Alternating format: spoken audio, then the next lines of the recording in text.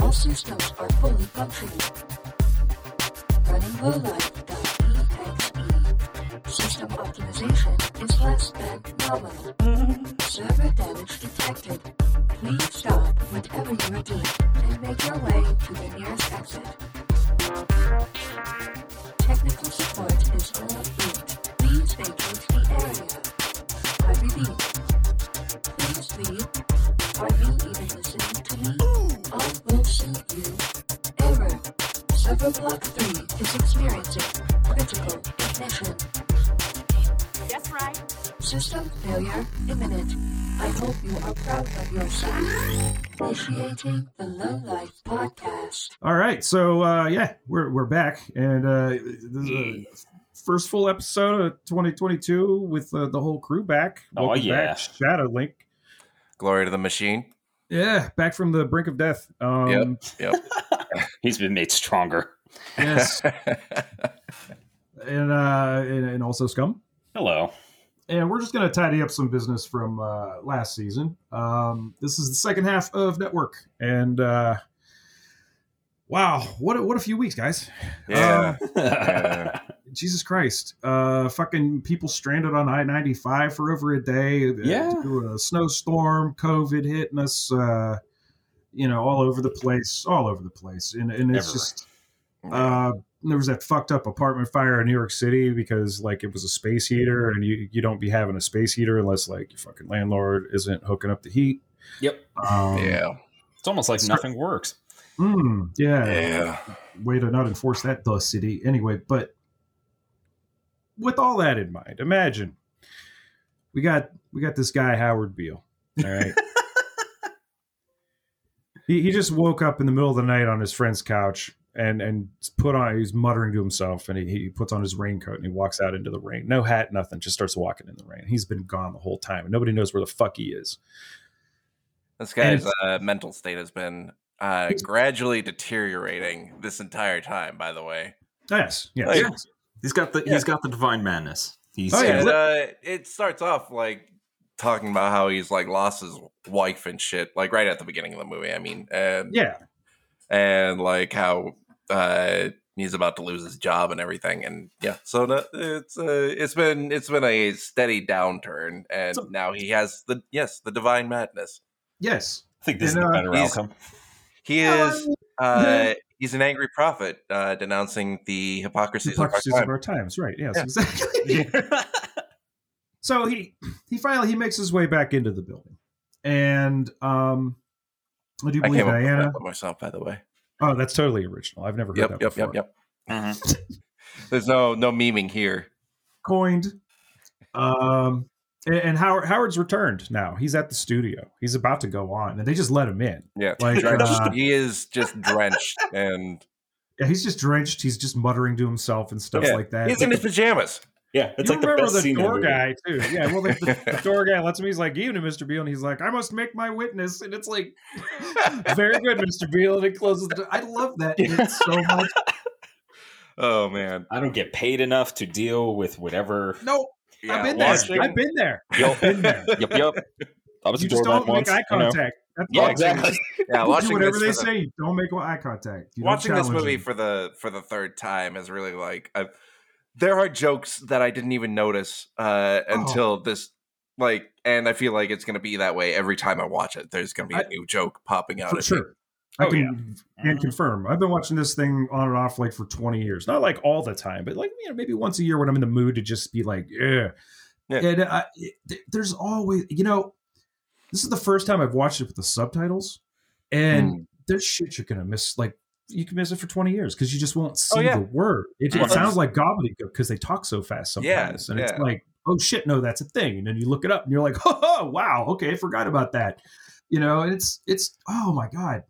It's dense. It's brick. They pack a lot of stuff into this movie. And even, and like you were talking about the Sybil the Soothsayer. I'll get to that. We're going to get that. I got a whole bit there. Now Howard's sitting at his anchor's desk, right? Diane's leaning in oh, here we go, right? And I'm just gonna read his entire speech. It's like a couple of pages. Yeah. I'm not gonna do it like he did it because I want to give you a reason to watch the movie if you Yeah. have, Oh yeah. Oh yeah.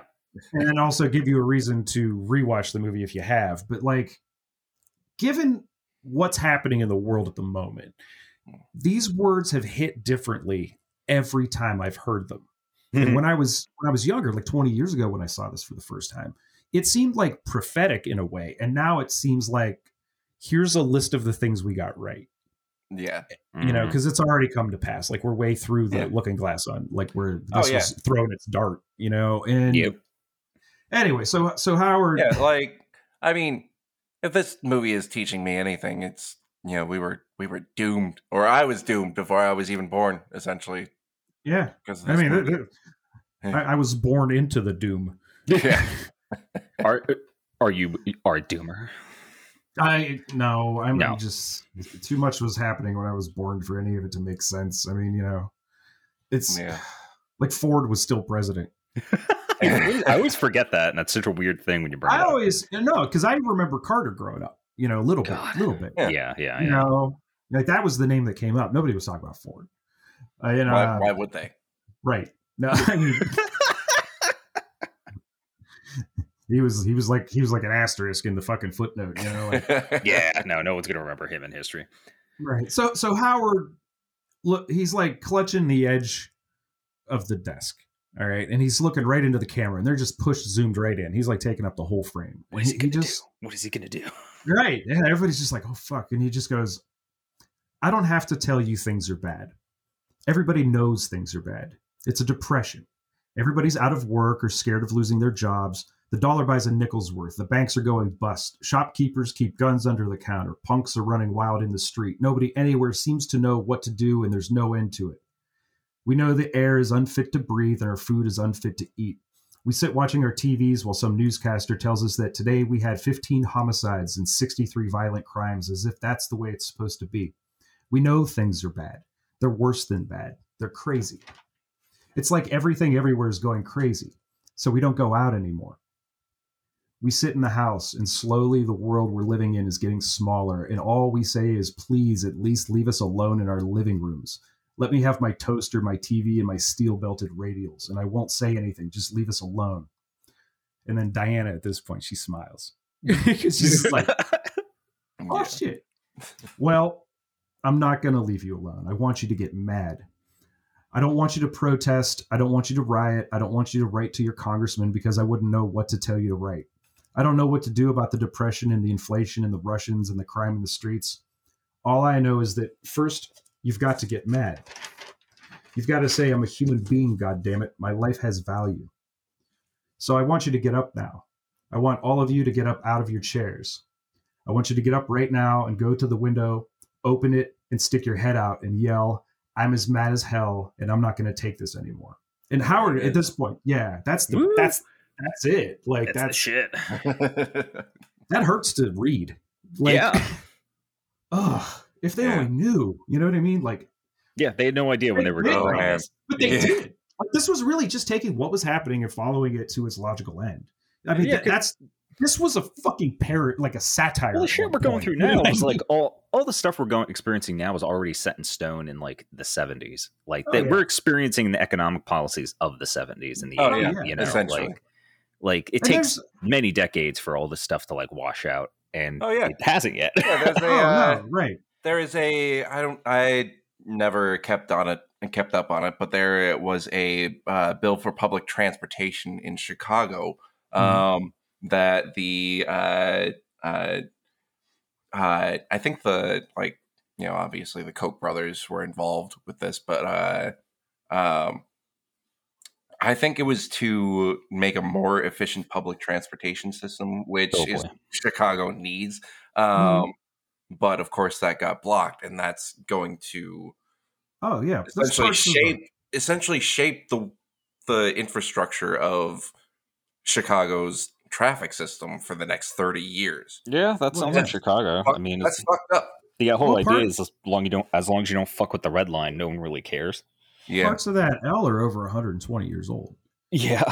Like no joke. I mean, testament to how well they're built, but that shit's gonna vibrate. Everything's gonna warp it over time. And they've had derailings on the Green Line. Yep, because they have the green lines at that switch where the one goes right. They used to hop the track there. Oh, man, fuck. But no, we just got to keep kicking it down the road. I remember when the dude showed up here to fix the metro. This guy Paul Wiedefeld. He had just basically rehabbed the Baltimore airport. And this guy's his shtick was he showed up and fixed it.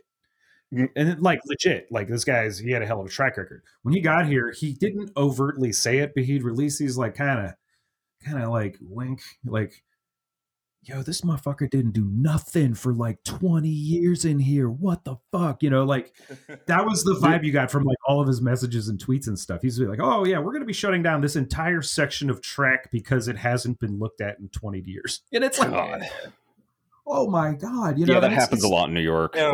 When they have to redo tracks after God knows how long, because they have to shut them down. There's really no way. But the thing is, because the way the infrastructure through New Jersey and New York works, it's if you shut something down, it's catastrophic. Ripple effect. It's awful. But because there's no it's maintenance on anything ever, it has to happen whether you like it or not, and it's horrible. The one time they shut the line, one of the lines that go to Brooklyn, so there was only one, and are you trying to kill us all? What's wrong with you? Yeah. Well, I mean, they've been single tracking up here a hell of a lot. Yeah, it's real bad. All it does is so instead of rush hour, every 12 minutes a thing comes, it's every 20 to 25, maybe 30 minutes. Yeah. So you just know when to hit it, it's. But yeah, it's all these things were put into motion many decades ago, and a lot of these things don't go away many decades after, and we still feel the effects of them to this day. Yeah. I mean, look, these are great systems. They need to be not only maintained but advanced. Well, because the foundation for this is great. It's a great idea to be able to go to a thing that's a big fucking box that's going to shoot at 60 miles an hour. Not even just infrastructure. I don't have to pay for a car. I don't have to pay for parking. I don't have to pay for fucking insurance. I don't have to pay for maintenance. I don't have to pay for gas. You know what I mean? Nobody should have cars, but I'm talking about beyond infrastructure. I'm talking about societal. I'm talking about all of these things that end up getting put into motion, and they just don't go the fuck away. We're still dealing with trickle down economics. It's been how long ago? Yeah. Listen, they have been trying to push that shit since the Industrial Revolution started. So yeah. Well, just imagine how observant you had to be in the 70s to look at what's going on, and it's this is what's going to happen. There was no more money to be made because one fucking person held the keys to the whole thing. Yeah, we didn't immediately. And there's no, that's your there's fucking free market, competition. Yeah. Except they don't, and it's a lack of imagination on say the smaller towns part. You don't need to have the L in say Youngstown, Ohio, but a fucking trolley that ran on a loop. Yeah, and then it was an inner loop, an efficient bus system, an actually efficient bus system, one that you funded and used, and if you take it out of your fucking taxes, and then you don't have to pay to use it. Yeah, you know what I mean, that kind of thing. Absolutely. You know what I love? I'm just thinking about people from. I know what I love. I just thought of it. People from other countries are probably listening to this, and they're like, "What the fuck?" Because they don't have effective transit, except the UK. But everybody else is China has fuck that. China has a fucking bullet train, and we can't even get a train to go over 50 miles an hour without fucking wrecking into a neighborhood. No bullshit. Our public transportation is fine for 50 years ago. Yeah. It's just and then what we get, when we ask for a better version of that is some asshole who wants to make a single lane road underground for a bunch of electric cars. It gets bunched up real fucking easy. Yeah, I think about every time we talk about infrastructure, I always think about Jersey Transit and how nightmarish and how awful it is. And I'm because the train cars are ancient and awful and not clean and don't use the bathroom. Well, I mean, then there's the other problem because they just had to shut down the newest line of trains here. Oh, really? Why are we talking about this? Why are we talking about this? I don't know. Anyway, that was weird. You should be getting mad, audience. Go get mad. Yeah. Take to the streets. Stick your head out the window and yell, "You're not going to take it anymore." Right. So Howard's now, he's standing up from the desk. All right. He's walking away from his desk. He's just repeating this call to action like I love over this and over again because he's like gesturing with his hands. The background, because the background, the camera, the crew are like, we should not be in the shot, and like you can see them kind of like moving, like ninja-ing their way around. They just have two angles, and with the second, camera 2 or whatever has camera 3 and it's fucking like sight, and it's just it's hilarious. Yeah. Because fucking Diana's like, stay on him. You know what I mean? Like she's like, stay on this. This is the shit. This is what we want, right? So control room, he's telling them to stay with him, and Diana leaves the control room as Howard continues his screed, right? So you cut to Max's apartment. They're watching this on TV, and Max, the whole family. With the whole family. Well, I mean, except for the one daughter that's in Seattle. But if you remember, Max has just been fired. Yeah. Max has just been fired, right? Yeah. He's already had he already knocked boots with Diana one time. Yeah, but he's sitting. But then she kind of stabbed him in the back and went over his head. Took his fucking show, right? Yeah, exactly. And he knew because this is what she wanted. This is what she's wanted since like scene 1. He was fine with that because he knew he was on his way out. Oh yeah, and like his buddy's going crazy. He was definitely thinking with his dick the entire time too. For sure. Yeah. He's in the throes of despair. He knows he's at the end of his life. Like he says as much later. You know what I mean? Like he knows where he's at. And this isn't an excuse. This is just why he did it. Like it's not great. No, it's not. But he looks crestfallen because Howard looks insane. And Diana, they cut back to her and she asks who's on the phone, and they're like Atlanta, and they're like, first question, she's like, are they yelling at Atlanta? She wants to know if people are yelling out the window because she knows this is what's happening. This is because it's a call to action. This is no longer reportage. You know what I'm saying? Like this is straight up like rush the gates. This is there's a fire in the theater. Like this is actionable like by law. In fact, it seems like this is a big deal, a turning point. It's a turning point for the story, but like you would say that this might be a turning point in America where it like, how Woodstock was supposedly some sort of iconic moment in American history and recorded American history anyways. This is organizing online. Yeah. Except it's one way. You have one source. You have 60 million people watching this guy melt the fuck down. Yeah. And what he says makes sense. That's the bitch of it. Yeah. Yeah. Like, it's not like he's ranting and like they actually address that later. Like when they look for a replacement, we'll get to that. But like, he's like, this is it. Like this calls back to like earlier when he's just like, I ran out of bullshit. And this is evidence of that. Yeah. So like they're yelling in Baton Rouge. Diana is ecstatic. She's having a very like full response to this because this is exactly what she saw was going to happen. Yep. This is what gets her off. Yeah. Yeah. This is totally what gets her off, and it's not cartoonish. Like this is fucking acting, man. Like I love this movie. Anyway, so Max's daughter goes to the window. And people are yelling out their windows. Okay, they're doing the "I'm mad as hell, I'm not going to take this anymore" thing, right? And Max gets up and he goes to the window, and more people are yelling until it just becomes this like cacophony of angry it's just a din of people just leaning out their windows, voices and just yelling, voices and shouting and thunder and rain and there's a storm happening, which like don't get all fucking Q on me, but like. The thing is every now and again you could pick one voice out who's saying the whole thing, and they all say it pretty much the same way, but there's a little variation here and a little variation there. And this is very important. This is something I didn't notice before either. This is the first instance of this happening, and it's just this, like this fucking wave crashing. Okay, so the narrator.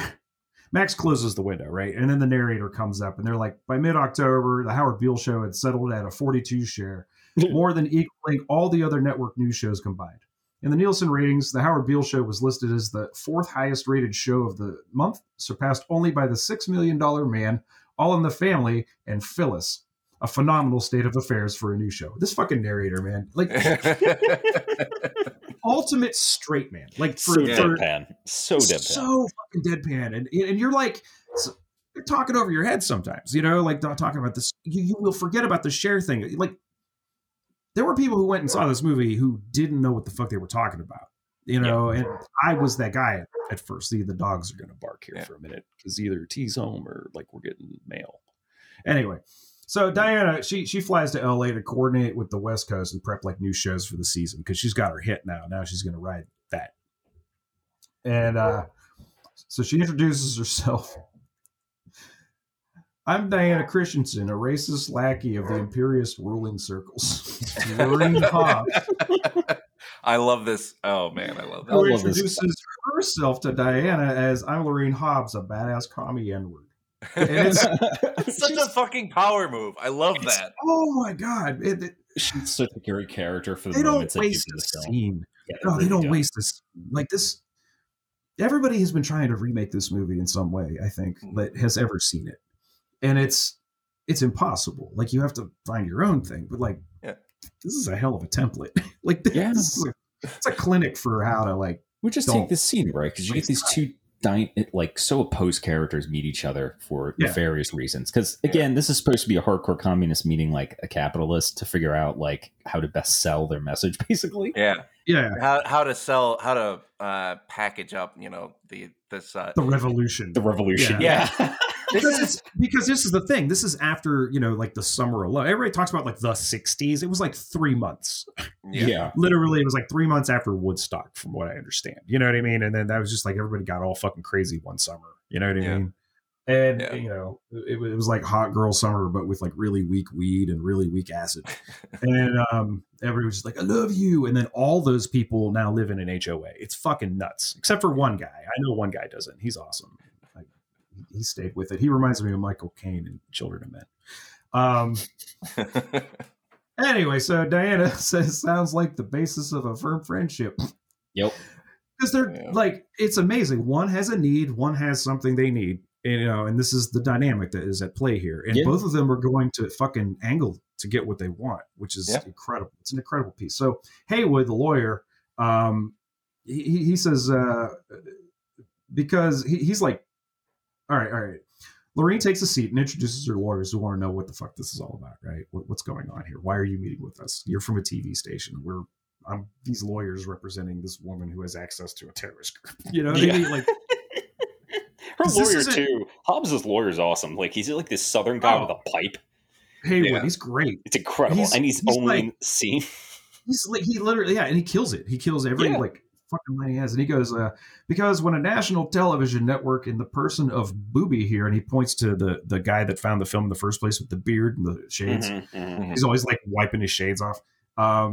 Here comes to me and says they want to put the ongoing struggle of the oppressed masses on primetime television. I have to regard this as a scance. He just eats that line so fucking well. It's you never see him again either. Like it's such an incredible moment. I think you might see him again, but I don't think he has any more lines. Yeah, I think in fact, because this is the scene you see an uncredited Lance Henriksen sitting on the arm of the couch. Wow.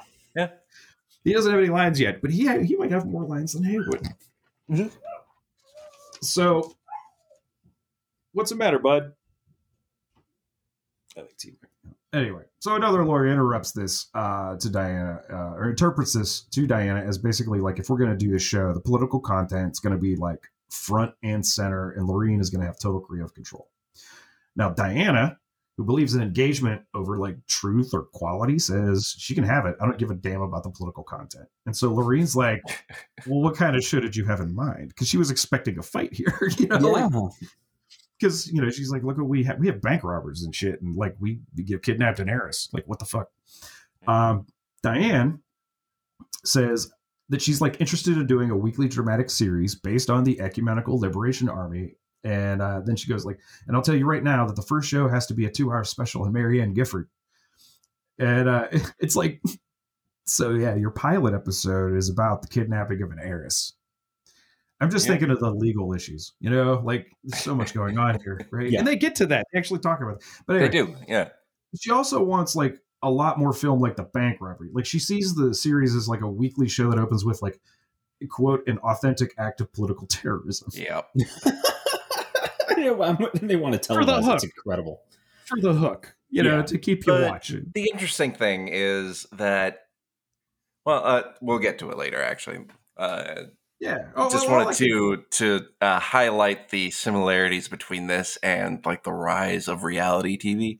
Oh, for sure. Yeah, because I remember a time when like TV wasn't exactly like that. They, you know, you'd have the the local news, for example, was a very regional thing. Yes. Right up until the Telecommunications Act, which is probably going to be an episode unto itself at some point because I got beef.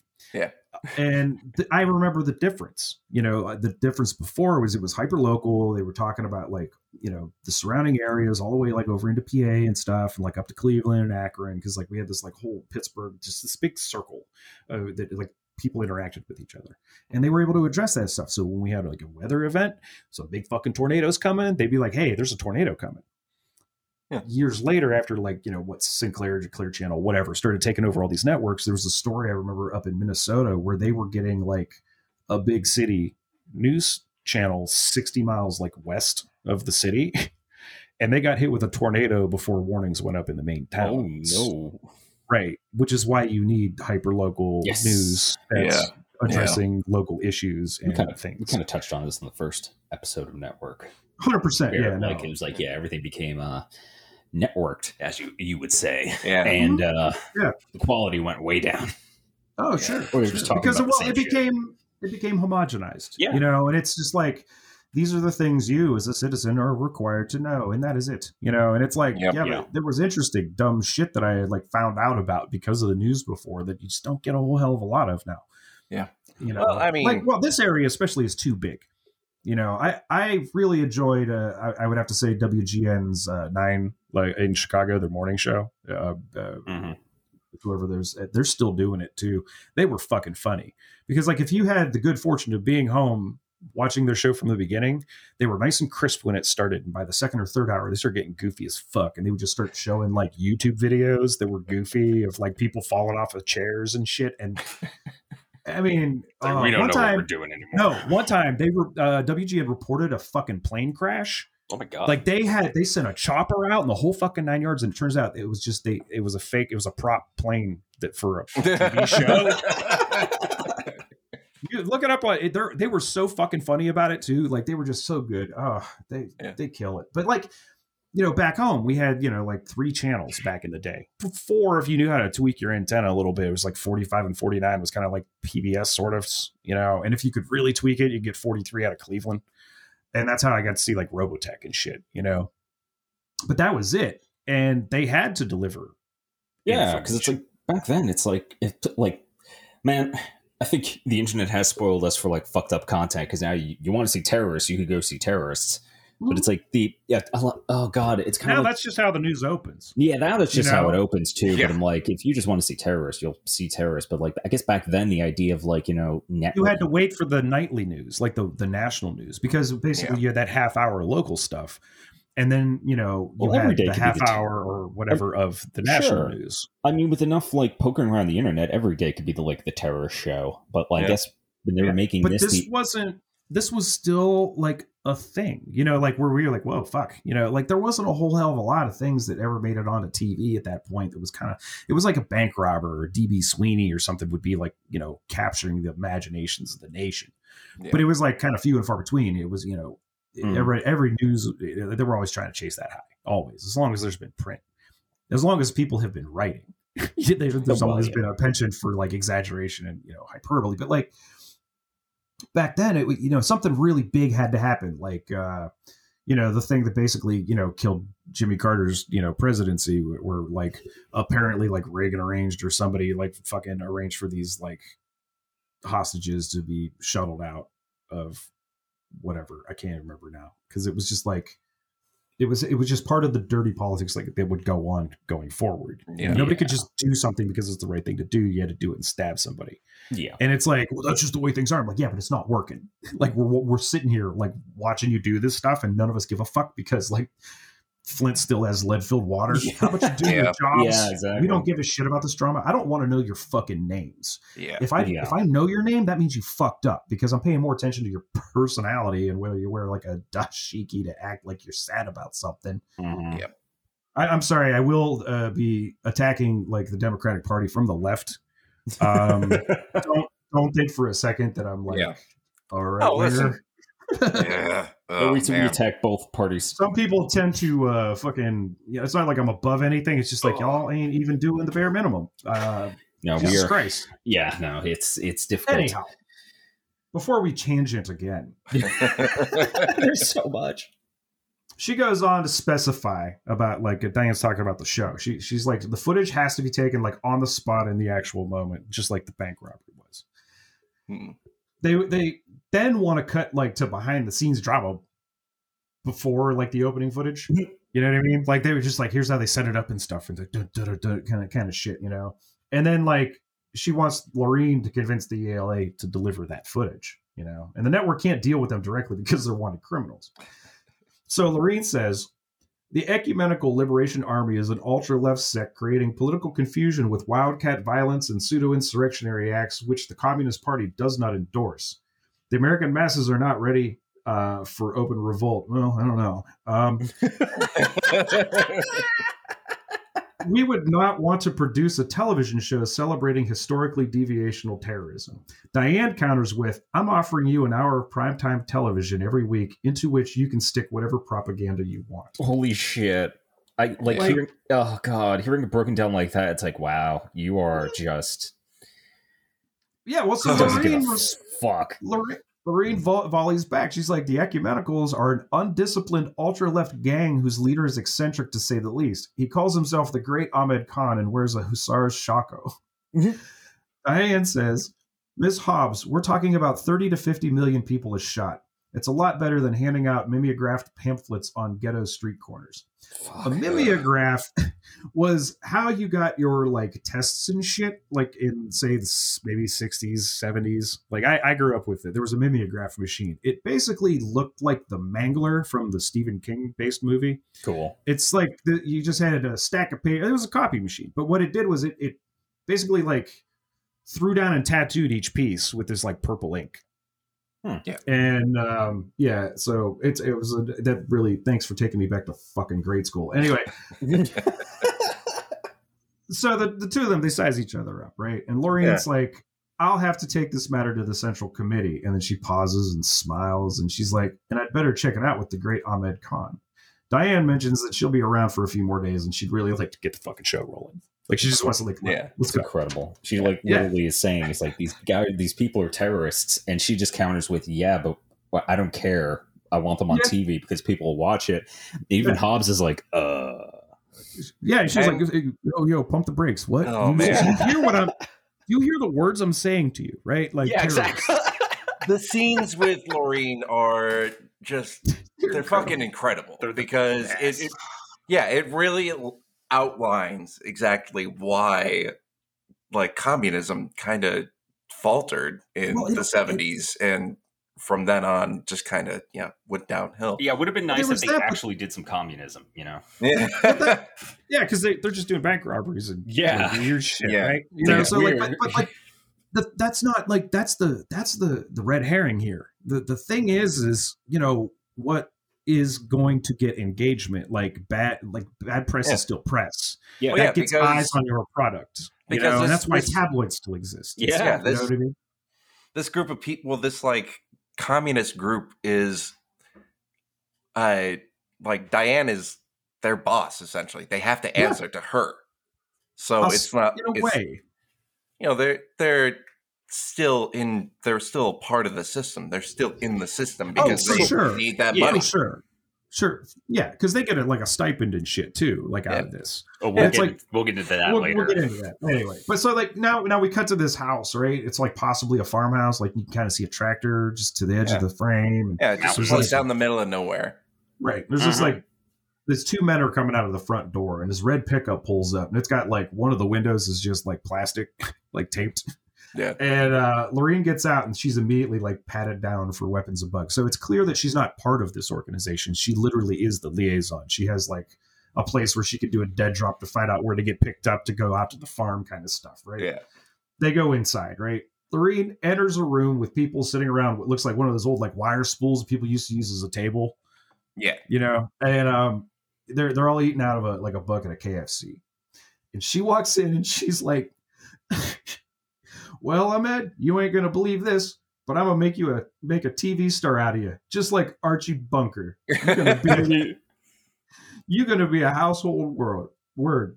And Ahmed, mouthful, says, what the fuck are you talking about? His and this guy, booming voice. Yeah, this is like, this is a big black guy, and it's, obviously playing on a stereo, because you see him in the film, and he looks threatening as fuck. Right. This is the like scary black man trope. Yeah. But they flip it like a bunch of different ways. In one way in particular that you don't realize is that, okay, so that actor, his name is Arthur Burghardt, and he was a vegetarian. So he wasn't eating that chicken. Before they shot the scene where he was told to eat the chicken leg, he stuffed his cheeks with paper towels and smeared grease on his face. I love it. Brilliant. I never knew that. And I when I found that out, I was like, oh. And so this guy too. Like if you're alive today and you have ever watched like a cartoon or like, he played Thanatos in God of War, Ghost of Sparta, voiceover. If you played World of Warcraft, he was Mannoroth. He was the voice of Venom in the Ultimate Spider-Man video game from a couple gens back. Yeah. He was this character Pete in a bunch of Disney games and like stuff. It just said Pete in the IMDb. I'm like, I don't know if it's Pete the Dragon. No idea. But the bigger ones that you're definitely going to know is he was the voice of Devastator in Transformers the movie and the whole series. Mm-hmm. And he was also the voice of Destro. So the voice of Destro that is this dude. He did also like just a shitload of other animated series, as well as appearances on soap operas like One Life to Live and like sitcoms. He was on like 227 and stuff. Like this dude had a hell of he's like 74, still around. This dude got work. Like he voice actor, extra, maybe a side character. Like dude got work. And and this wasn't even his first gig, but like, fuck, man, like I would go back in time. Let me be an infant in one of those scenes. Just like a few months old, whatever. Throw me in a gutter. Just have like Peter Finch step over me. Yeah. It'll be great. And this guy, this Ahmed Khan, like the actor, has such a good presence too. Like a good screen presence. Stony. Like he is funny. Like again, like this. Oh god, this movie is so fucking deadpan. Like he's calm. Like it's weird. Like yes. Well. Anyway, so now it's Diana's show now. Okay, yeah. Cue the announcer. Right? He goes, "Ladies and gentlemen." This is the moment. This is the moment it becomes a Phil Dick novel. Like this is the moment where it becomes a totally different movie, and you're like, "What am I watching?" And this is one of the only times you hear music in the fucking film. Yeah. This like da-da-da-da, like this fucking just loud. It's just a game show. Yeah. It's a game show like sound. Fully done. What I mean? Like they made a game show for this movie. Like set down to the sets, down to the rotating stages. Guys, this is televangelism. Yeah, basically. Yeah. It's 700 Club meets like the $20,000 question. Like fucking. Yeah, what a cursed fucking combination! Jesus Christ, this is insane. Yeah, this is an insane show that I would absolutely watch every fucking episode of. This is like we're talking Gary Busey like pet judge levels of.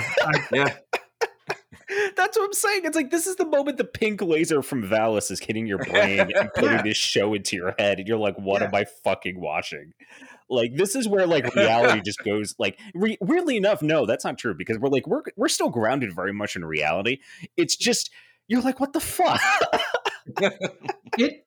It kicks into a passing gear at this moment. Yeah. Like you didn't know it had seventh, and it just like and so they cue this announcer, and he's like, "Ladies and gentlemen, let's hear it. How do you feel?" And the crowd all at once says, "We're mad as hell, and we're not going to take this anymore." Howard is such a perfect epitomization of how media just wraps up counterculture and packages it. That's exactly what I'm saying here. Right here in this moment, this is contrasted with like the people yelling out of their windows. Like this is rehearsed, louder, but empty.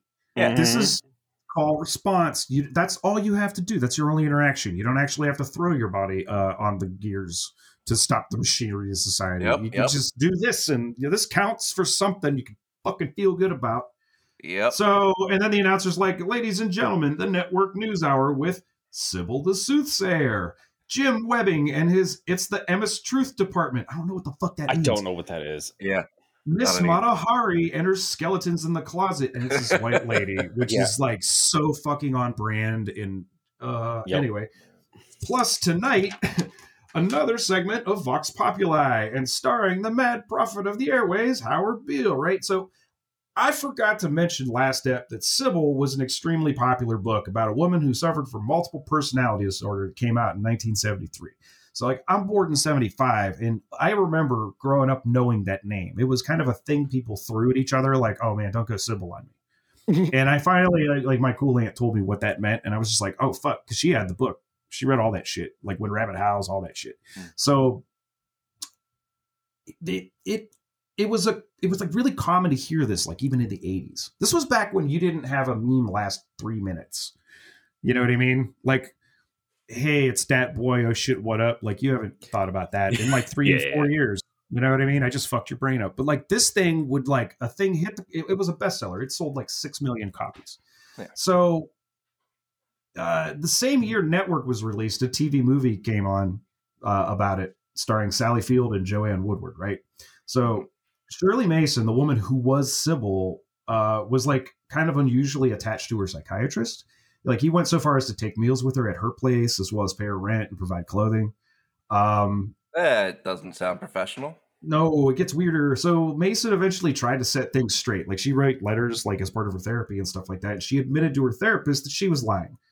But he dismissed the letters, saying that she was just trying to avoid deeper therapy. Wow. Simultaneously, this woman, last name Schreiber, I didn't write it out because she pisses me off too. She, who wrote the book, the original Sybil novel, probably knew this, but like, she had a contract, she had a book to finish, she had a deadline, she's already doing speaking engagements about it. Yeah, she's already wrapped up in the monster. She's might as well get paid for it. Yeah, right. That's fucked up. But like, the public didn't know about all that stuff in 1976. This information I found out from an NPR article that came out in 2010. A woman had written a book about the real story behind this, and she had access to all these letters and stuff. And it was pretty fucking clear that like this woman was absolutely exploited. And it's like frustrating. That movie needs to be made. Yeah. So like the real story. So anyway, what's the connect? So that's why they named Sybil the Soothsayer, just because it's like something that would like pop in your head. The first time Diana says the word, she's like Sybil, you know, like Sybil the Soothsayer. You know what I mean? Like, it was that people knew what the fuck. That's why she paused. That was a name drop. And there's several of these throughout, you know, the movie. There's lots of things. You know, the $6 million man comes up. Yeah, of course. Yeah. $6 million woman, whatever. Like, all of those. Like, or the Bionic Woman. Bionic Woman, right? Yeah, you can't put a price on that. And Archie Bunker in All in the Family comes up a few times. Mm-hmm. And if you don't know, Archie Bunker was this, like, All in the Family is this amazing show. Rob Reiner was on it. It's a hell of a cast. Carol O'Connor played Archie Bunker, and he wasn't, as a person, at all racist. Archie Bunker was racist as fuck. And the show, a lot of the comedy was at the expense of Archie Bunker being a dipshit. Interesting. That's what made the show very brilliant. You know, like, it taught me a lot about racism because, you know, his son, Meathead, Rob Reiner, would always catch him in fucking bullshit. Because he was, you know, Rob Reiner played this like, hey, you know, like, I'm like the son-in-law kind of thing, right? And he would always come with like the righteousness. And it was really a good show. It was a good formula. And it was wildly popular. I think this is where like a lot of people start getting the delusion that like racism was ending in America, in spite of the fact that it was the 70s and we still hadn't seen the Philadelphia police drop a bomb on a neighbor. Yeah. Oh, God. But anyway. Yeah. So we go back to the show, right? The theme song, like we said, it's just fucking bombastic. And it's just like a game show, you know, with all this other variety show shit. It's like the worst thing you could imagine. Yeah, it's pure television. Yeah. Undistilled. Or pure television for the 70s anyway. All right. What do you want to bet Cronenberg totally was like channeling this film to? Oh, yes. Like all of this, like, yes. All of it. All of it. Like, oh, for sure. I remember he said he was inspired by a actual sleazy news station in Canada, because the way they do their stations is obviously much different than little different than ours. Yeah.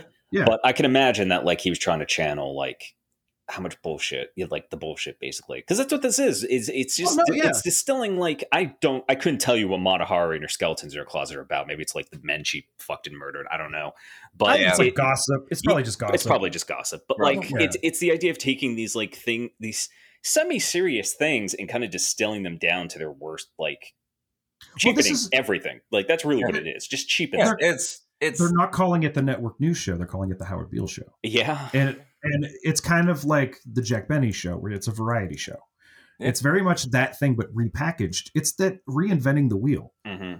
Yeah. And Well, now I mean, it's the news guy who's being recognized as still the news guy. They're carrying that currency over to this show, but he is now this. Well, they're just exploiting his mental illness at this point. And yeah, they're exploiting his mental illness, but they're passing him off to be something greater than he is. Mm-hmm. So he's, like a real force of change that you'll see through the media.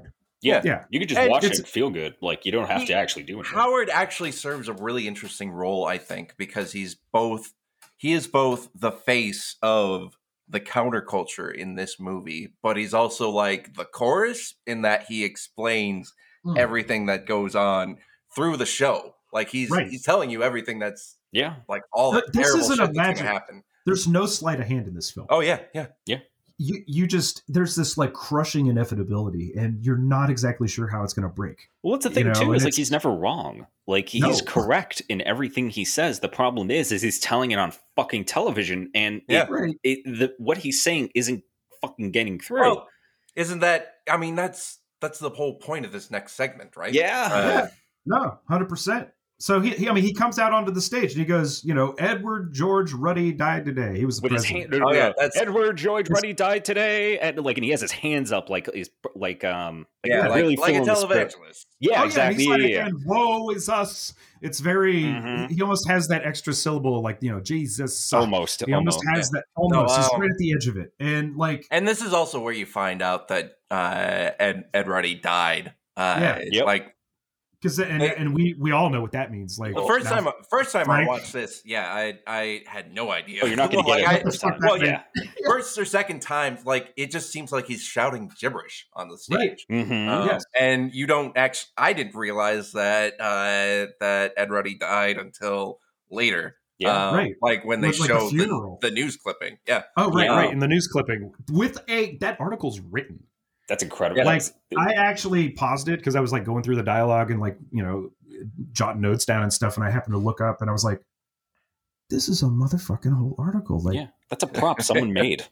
That's like right justification, like great kerning, excellent justification. Like I'm like, and it's words. It's not like Ipsum Lorem Dolem and shit. Like it's like fucking this movie, dude. Yep. Anyway, so we all know, we know that like Frank has control now. Yeah. And that's why he's like, woe is us, right? He goes, so a rich little man with white hair died. What does that got to do with the price of rice, right? And why is that woe to us? Because you people and 62 million other Americans are listening to me right now because less than 3% of you people read books. Because less than 15% of you read newspapers. The way he says, because less than 3% of you read books. It's just the way it's just. Oh man, it's a scolding teacher. Mm-hmm. It's this exactly. is the worst school rally you've ever been to. I like that. He's like, because the truth is the only truth you know is what you get through this tube. Yeah. He's like, right now there is a whole entire generation that never knew anything that didn't come out of this tube. This tube is the gospel. So there's your Cronenberg. Yeah. The ultimate revelation, the word made flesh, or the video made flesh, or whatever. Yeah, the video made flesh. Yeah. So this tube can make or break presidents, popes, prime ministers. This tube is the most awesome goddamn force in the whole godless world, and woe is us if it ever falls into the hands of the wrong people. Oh God. Yeah. Just go ahead, pause the podcast, walk it off. So he links this to Ruddy's death and how it puts like UBS under the direct purview of CCA, the Communication Corporation of America, with Frank Hackett is the new chairman of the board, right? Yeah. And then he has this great line. He's like, And when the 12th largest company in the world controls the most awesome goddamn propaganda force in the whole godless world, who knows what shit will be peddled for truth on this network? God, help. Yeah. Oh And man, it's Oh, God. now, yeah. So yeah, this is the countdown, right? He's like, he goes on. He's like, television is not the truth. Television's a goddamn amusement park. Television is a circus, a carnival, a traveling troupe of acrobats, storytellers, dancers, singers, jugglers, sideshow freaks, lion tamers, and football players. We're in the boredom killing business. It's just Kind of reminds me of like Hackett earlier when he's like, oh, yeah. what does he say? We're a whorehouse station. Yeah, he's like, Yeah. he's like, we're not a television network, we're a whorehouse. Yeah. You know, this is just, it's a mechanism by which to swap product for currency. basically. Because, you know, Just it's not the amount of times that you see like between him and Diane, like the way Mhm. their eyes light up when they are faced with the prospect of having more money, more resources. Oh yeah, and then It's- they're always outreaching it. Yeah. Because And like, you know, if they we at always least want get more. this, then we have room for that. You know, Yeah. and Yeah. it's, you know, so he goes on this like the rest of his tirades. He's basically like, he said, if you want truth, go to God, go to your gurus, go to yourselves, because that's the only place you're ever going to find real truth. But you're never going to get any truth from us. We'll tell you anything you want to hear. We lie like hell. We'll tell you that Kojak always gets the killer and nobody ever gets cancer in Archie Bunker's house. And no matter how much trouble the hero is in, don't worry, just look at your watch. At the end of the hour, he's going to win.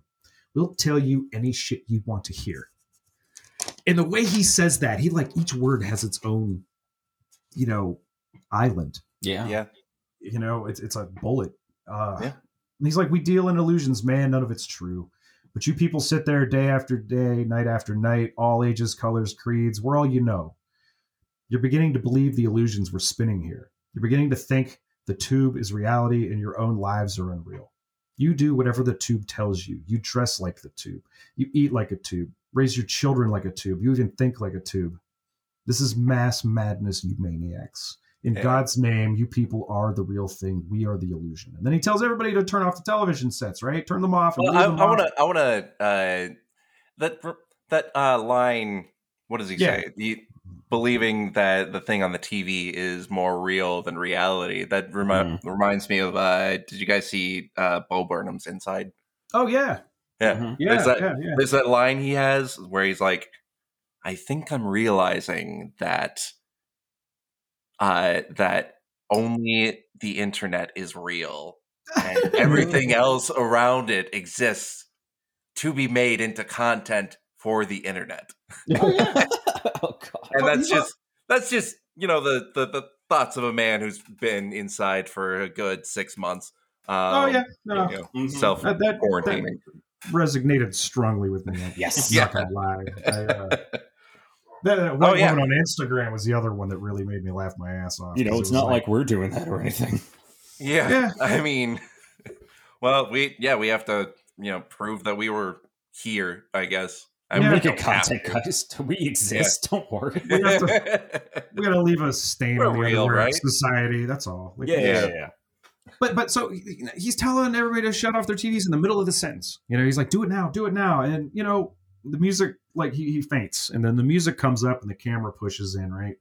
And And there's this he's just whole bit fucking to it. laying, just crumpled on the ground, Yeah. and they're playing the fanfare, and he's The crowd's going nuts. he's telling everybody to he's telling everybody to turn off their televisions, but of course they don't.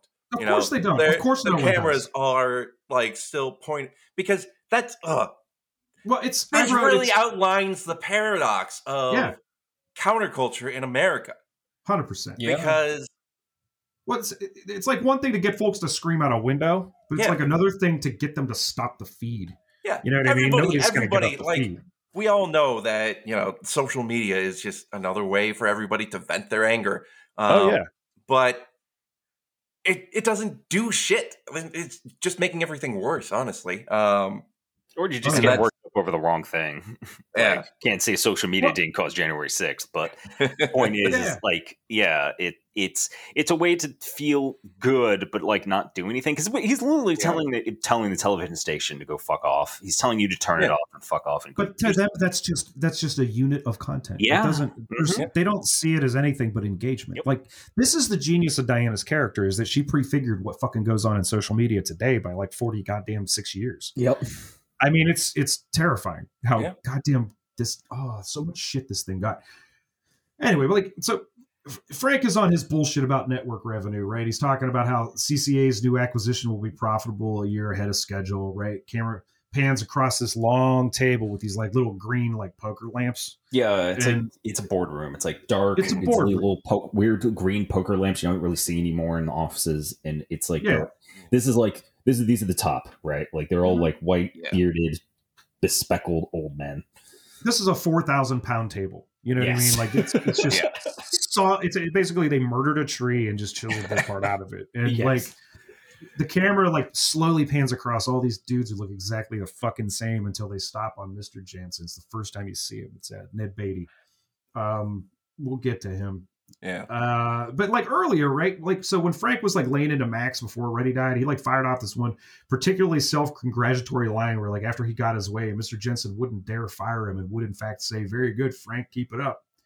So like in this meeting, after, you know, Frank finishes his whole spiel about projected earnings and all that, he asks Mr. Jansen if he has any questions, and Jansen replies, "Very good, Frank, exemplary, keep it up."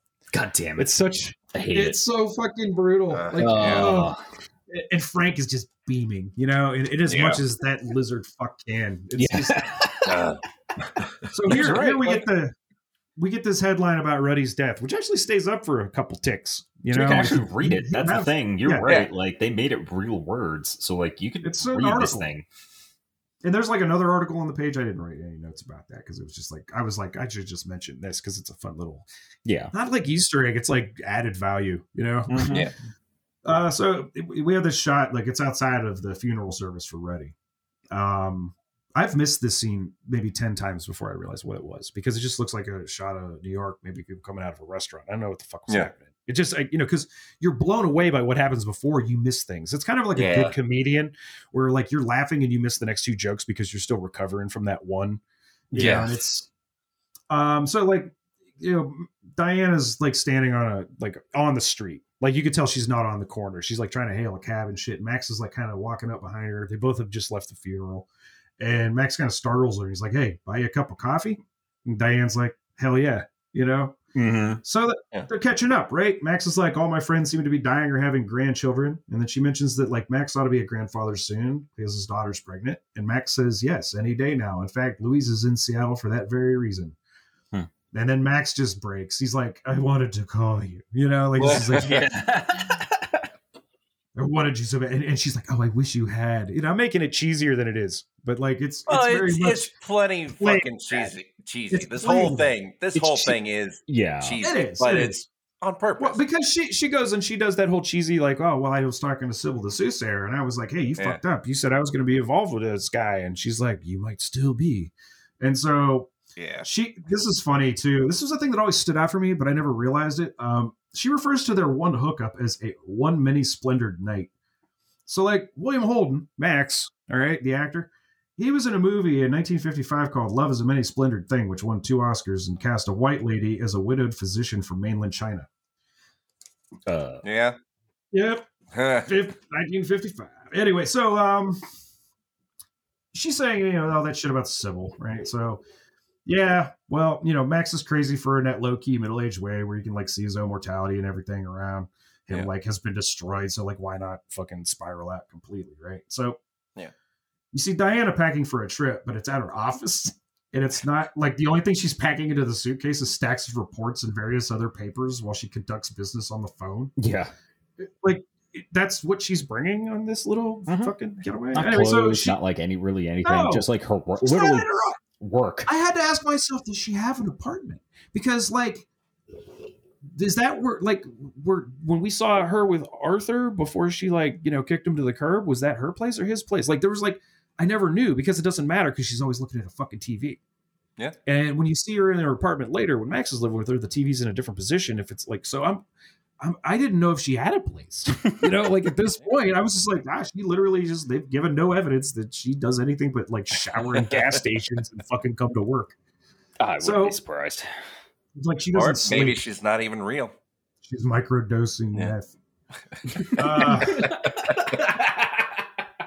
God. So she leaves the office, right? She tells everybody she's basically going to be like unreachable till Monday. Like if they have any questions, fuck off. I'm taking days. Go to hell. So Max is in a car. And this begins one of the greatest destructions of romance I've ever fucking seen in my life. It's pretty bad. Yeah. This is so great and fucking you can't stop. Once you see what's happening as it develops, you're just like, there's no way this is gonna keep it. And you're like, no. It's like one of those jokes that goes on too long, and it's hilarious because it's now just elevated into the absurd. Now you're just like, yeah, sure, whatever. It's so like, long. This scene is like is so agonizing long. because it feels like it takes forever, and it's basically it's a monologue. Yeah. Oh God, It's a monologue. So like we go to this beautiful beach and we can in just like 6 different locations. No, it's a God. montage. It's a romance montage from the 70s. You've seen this. I guarantee you've seen 100 times something like this. You've seen this in Karate Kid. You've seen this. It's like you've seen Walks on the Beach in movies ever in your life. You've seen this. And like, so this is what we got to start at the beginning because I got to break this down bit by bit because it's fucking great. Max is in the car waiting for her outside the offices and shit. So Diana gets in and kisses him. And while in the middle of the kiss, she starts going on about how NBC's offering X amount of dollars for James Bond movies instead of even like, hi, how are you?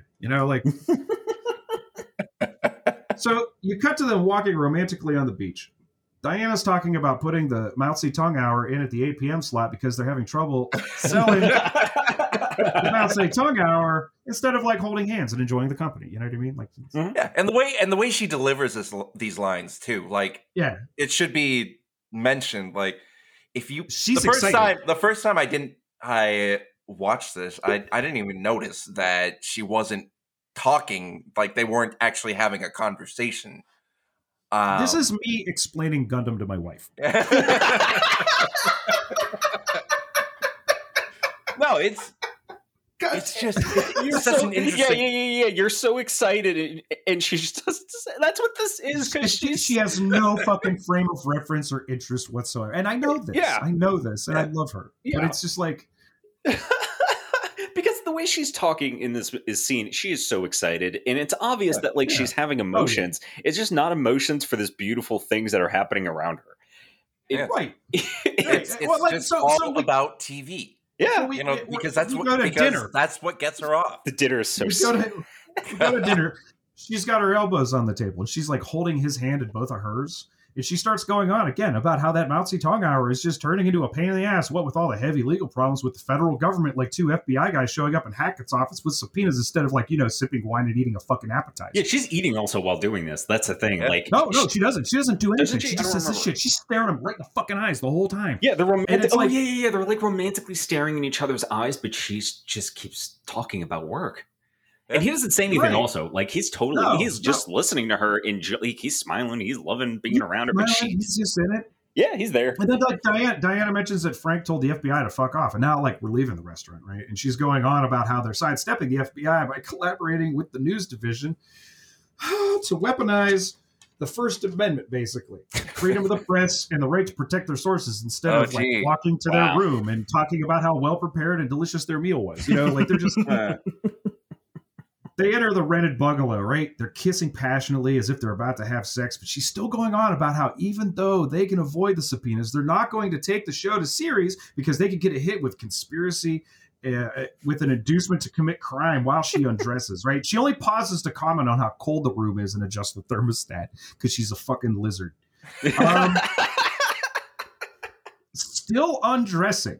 She mentions that they're paying these Ecumenical Liberation Army nuts $10,000 a week in order to turn in authentic film of their revolutionary activities, and that's the inducement part, right? So, like, that'll get them thrown in prison, and she's all for letting the government sue them as she gets in the bed under the covers, with him. She's still talking about this. She's like, she'll take him to the Supreme Court, and they'll be on the front page, and now Max is on top, right? And, like, she's still going on. He's not saying anything. Like, he hasn't said a fucking word. Nothing. Yeah. I don't know how any. So this is some great acting. We find out. Well, this is. Oh yeah. Anyways, continue. Yeah. No. This is just. This is the best part. Oh, okay. So he's on top, right? And then she's still going on about this like Supreme Court shit, and then she rolls him over after like fucking 5 seconds, and then she gets on top, and like she's talking the whole while about how they'll be on the front page for months, and she like mounts him while talking about being even bigger than Watergate, and then she rides him talking about how she needs 6 weeks of federal litigation so the Mao Zedong Hour can carry its own time slot, and then after all that, then she orgasms. But you guys, in the afterglow, she's snuggling him, right? And she's still like it's in the afterglow, but it's only her afterglow because Max just like barely got this hard. didn't take long. Yes. No, it's like seconds, and she whispers like that. What's really bugging her now is her daytime programming. She's like in the afterglow of this orgasm. She's like, she's up against NBC's game shows, and she's thinking about doing a homosexual soap opera called The Dykes. The heart-rending saga about a woman hopelessly in love with her husband's mistress. And then she finally asks Max, "What do you think?" And then they just cut. Yeah. But here's the thing. She called this out at the first time they had dinner. She said, "I have a masculine temperament. I arouse quickly, consummate premature." She said most of her, her partners tend to think that she's like a bad lay, the worst lay of her life. Yeah, and she's okay with it. This is, I mean, and this is why we have like seen exactly why she is a terrible lay. Oh yeah, I mean, I would hate that. It's one of the greatest scenes I've ever seen. Yeah, like this whole really sequence is just. Oh my God, is it funny? And you're laughing at the end of it, right? Yeah. You're laughing. You're in this like fucking ha ha ha kind of moment. If you've noticed it, in which case, the first time that I saw it, I didn't notice until the very end, and I was like, wait a second. Yep. Is she fucking talking about her TV programs? The whole time. The whole time. Yeah. It's like you're not a bad lay because, it's fast. You're a bad lay because, oh my God, you're not emotionally attached to any of this. Yeah, you're not there. Yeah. So you're laughing at this point because this was just absurd and hilarious. It's just great comedy. And you cut to Louise, and she knows. And hooey, this is how you win an Oscar with like 4 minutes of on-screen time. Because she only had about 30 seconds or so before where she tells him, "Hey, Max is left. Max left like way back." Or I'm sorry. Yeah, this is Max's wife. This is Max's wife, Louise. Beatrice Straight. She won an Oscar for this, for sure. There's no transcribing this. I'm not reading this speech. Like, just watch this fucking movie. Because this whole performance is like brilliantly withering, right? Like Max basically admits he's a piece of shit, but it does not come close to eclipsing the pain and disappointment in the face. No, just reading it wouldn't give this justice because this is probably some of the best acting you're going to see. Like, there's a reason she won't got an award for this. Like, it's incredible. Well, it hurts. I don't know. It's real. I don't know. It feels a bit staged to me. Oh, yeah. But maybe that's the point, in a way. This whole thing is heightened, and this is operating at that level. Like, that's why it feels smooth like the whole way through. But she's given this monologue when she hasn't had but one line in this movie for like an hour and 15 minutes. Yeah. That's why it feels really powerful because so far she's just been a side character, not even because she only had a few lines before this. You only see her for flashes and moments.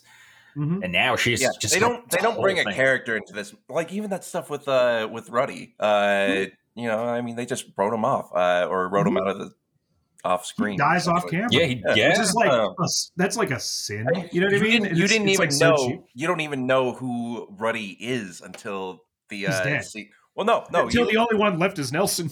No, you know who Ruddy is, but you don't know who he is before Max goes to the boardroom and finds out that Ruddy stabbed him in the back. Yeah, I mean, there's probably a reason for that. Like, you don't really have to know who this dude is. Yeah, you don't have to know. I'm just saying this is smart storytelling. Yeah, it really is. Don't waste time on on a character. We don't have to sit there while you don't have to see. You don't have to see the character in order for there to be a character, I guess. No, you just have to have a presence in the moment. Yes. Which this is like it. This is like etched in my brain, and Max, and this whole bit, he really comes off like a weak, listless piece of shit. Because he is. Like, even though he owns it, he's failed at the one stable fucking thing he had left. Like, his show's gone, his friend is crazy. He's got this. He's been found out. He's been fucking around with this, predator of a woman that's absolutely had her way with him.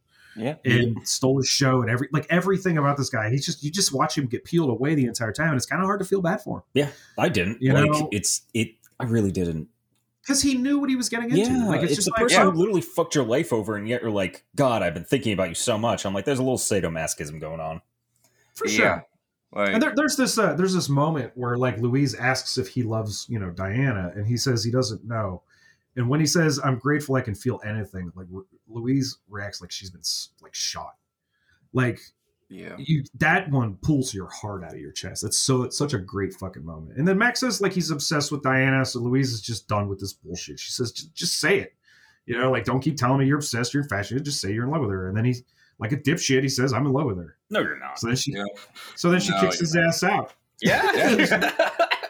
Yeah, fuck yeah. She's right. Yeah. She lays out their whole 25-year marriage and says, she'll be damned if she's going to listen to him say he loves somebody else. Yeah. So Beatrice Straight, people, I'm telling you. So she's destroyed by this, but she won't. She's like, I won't give up on you. She suggests that he definitely move out though.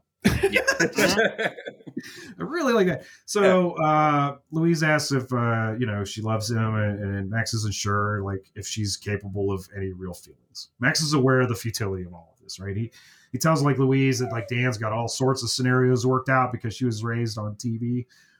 My God, it occurs to Max, look at us, Louise. Here we are going through the obligatory middle of Act 2 scored wife throws peccant husband out scene. It. And it's exactly what it is. Yep. It's so good. He knows that this is all like cursed and evil, basically. This is when it kind of connected in my head, that scene early on when Diane is having all those TV shows pitched to her and they all sound exactly the same. Yes. It's like, they're talking about Max and Diane, what was it? The crusty but benign. Yes. And always some young female, feminist woman or feministic woman, I suppose. Right. The crusty but stereotypes. And some sort of combination of stereotypes. Caricatures. Essentially. Lady lawyers, we already have that, Yeah. This movie just like lampshades itself, essentially. It's like there's no fourth wall breaking necessarily. No one's looking at you and saying this, but this is meta as fuck. It is meta as fuck. There's a lot going on here that I honestly didn't catch. Like the first time I saw it, I was just blown away by the performances and the monologues. By the time I get to like my fifth or sixth time, I was just like, this is perfect. There's every moment of this, moment to moment. Like even in this bit here, like his next bit, he goes like, but don't worry, I'll come back to you in the end. All of her plot lines have me leaving her and coming back to you because the audience won't buy a rejection of the happy American family. Oh God, that's like she does have one script in which I kill myself.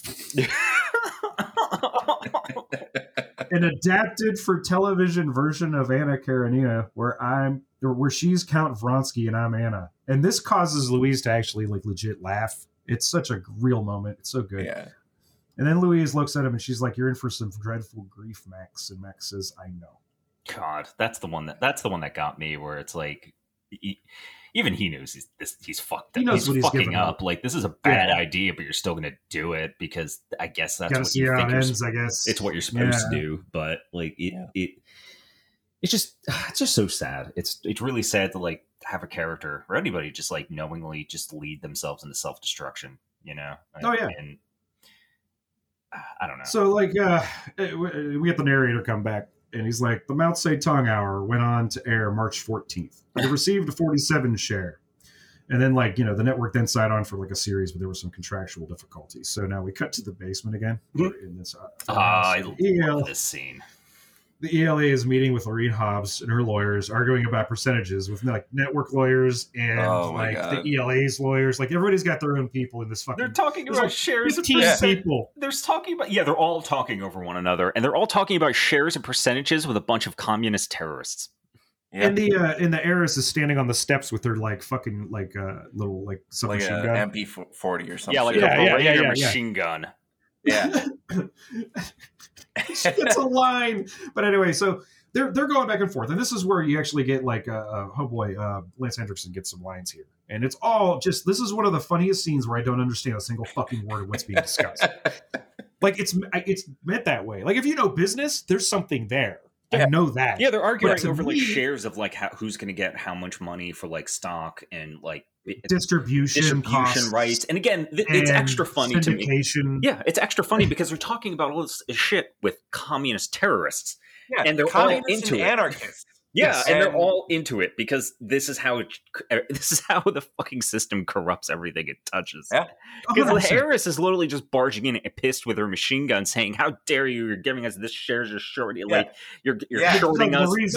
Back in her fucking face. She screams, "You fucking fascist!" And then she marches over. Then she makes a capitalist point. Yes. And all of this spirals out of control until the great Ahmed Khan fires a pistol. And he just tells people to give Lorene what she wants. He then says 3%. Like he shoots into the ceiling. He shoots it into the ceiling. He's like, yeah, just give her 3.5%, whatever. And he's like, and then the great Ahmed Khan, he's sitting down too, by the way. He calms down and he goes, let's get back to page 22, 5, small a, subsidiary. And the negotiations just continue, and then they just like cut back to UPS, or UBS. That whole fucking sequence is like maybe 50 seconds or something like that. It's beautiful. Oh, it's such a perfect, like every scene with Maureen is a perfect illustration as to why communism kind of just fell apart. Well, in America, like it kind of or socialism, like it all fucking falls apart when you enter into the capitalist system. It just gets all Steinbeck. Steinbeck explained it. You know, I mean, he said that the reason why like communism or socialism or whatever like never really took off in America is because everybody sees themselves as temporarily inconvenienced millionaires. Yeah, and it's like so suddenly money gets involved, and they're all literally calling each other fascists, but also making like capitalist points, like you said, and it's just God damn it. So we cut to this UBS affiliates meeting, right? Nelson's on stage hyping up Diana. He's just this is an intro for the ages, right? So she gets a standing ovation before she even stands up, before she even gets to the podium, right? And once there, she's got her arms up. She's like beaming. She's in the spotlight. Like this is the highest moment that she has. You know what I mean? Like she's bragging about how they have the best show on television, and next year they have the top 5, and she gets everybody chanting, "We're number 1." And next to her, seated, is Frank Hackett, and he's beaming also because all this shit's working out for him. Oh yeah, right up until this dude taps him on the shoulder and whispers in his ear about someone's on the phone for him. So it was like shareholders chanting and shit. Like it's weird. Oh, it's a weird thing to say. Yeah. Oh yeah. No, I mean I believe it. It happens, I'm sure, but it's still weird. I've seen footage of like those like Amway meetings and shit. God, that does channel that. Yeah. So since they're on the West Coast, the Howard Beale show is only now being broadcast. Okay, it was on the East Coast like 3 hours earlier. So there's these people working at the bar outside this like bank. There's like these glass doors. They're not really, they're like wooden doors with glass panes that run like the length of this wall, and on the other side is the shareholders meeting, and on this side that's the bar, like the social area. And the bartenders and everybody near the bar crowd around, and they're watching it at volume, not loud but loud. So Howard is going on about how companies are acquired, about how CCA absorbed UBS, but now somebody is buying up CCA, and this gets fucking nuts. Yeah. The Western World Funding Corporation is a consortium of banks and insurance companies who are not buying CCA for themselves, but as agents for somebody else. And they know all this because they filed this shit with like the SEC. And who is this somebody else? They won't tell you. So then Frank walks into the room and he gets on the phone and he asks the bartender to turn down the TV. This is so brilliant. Yeah. So as the volume is lowered, you pay attention more. Mm-hmm. And Howard says, I'll tell you who they're buying it for. And even quieter now as the volume goes a little lower. He's like, they're buying it for the Saudi Arabian Investment Corporation.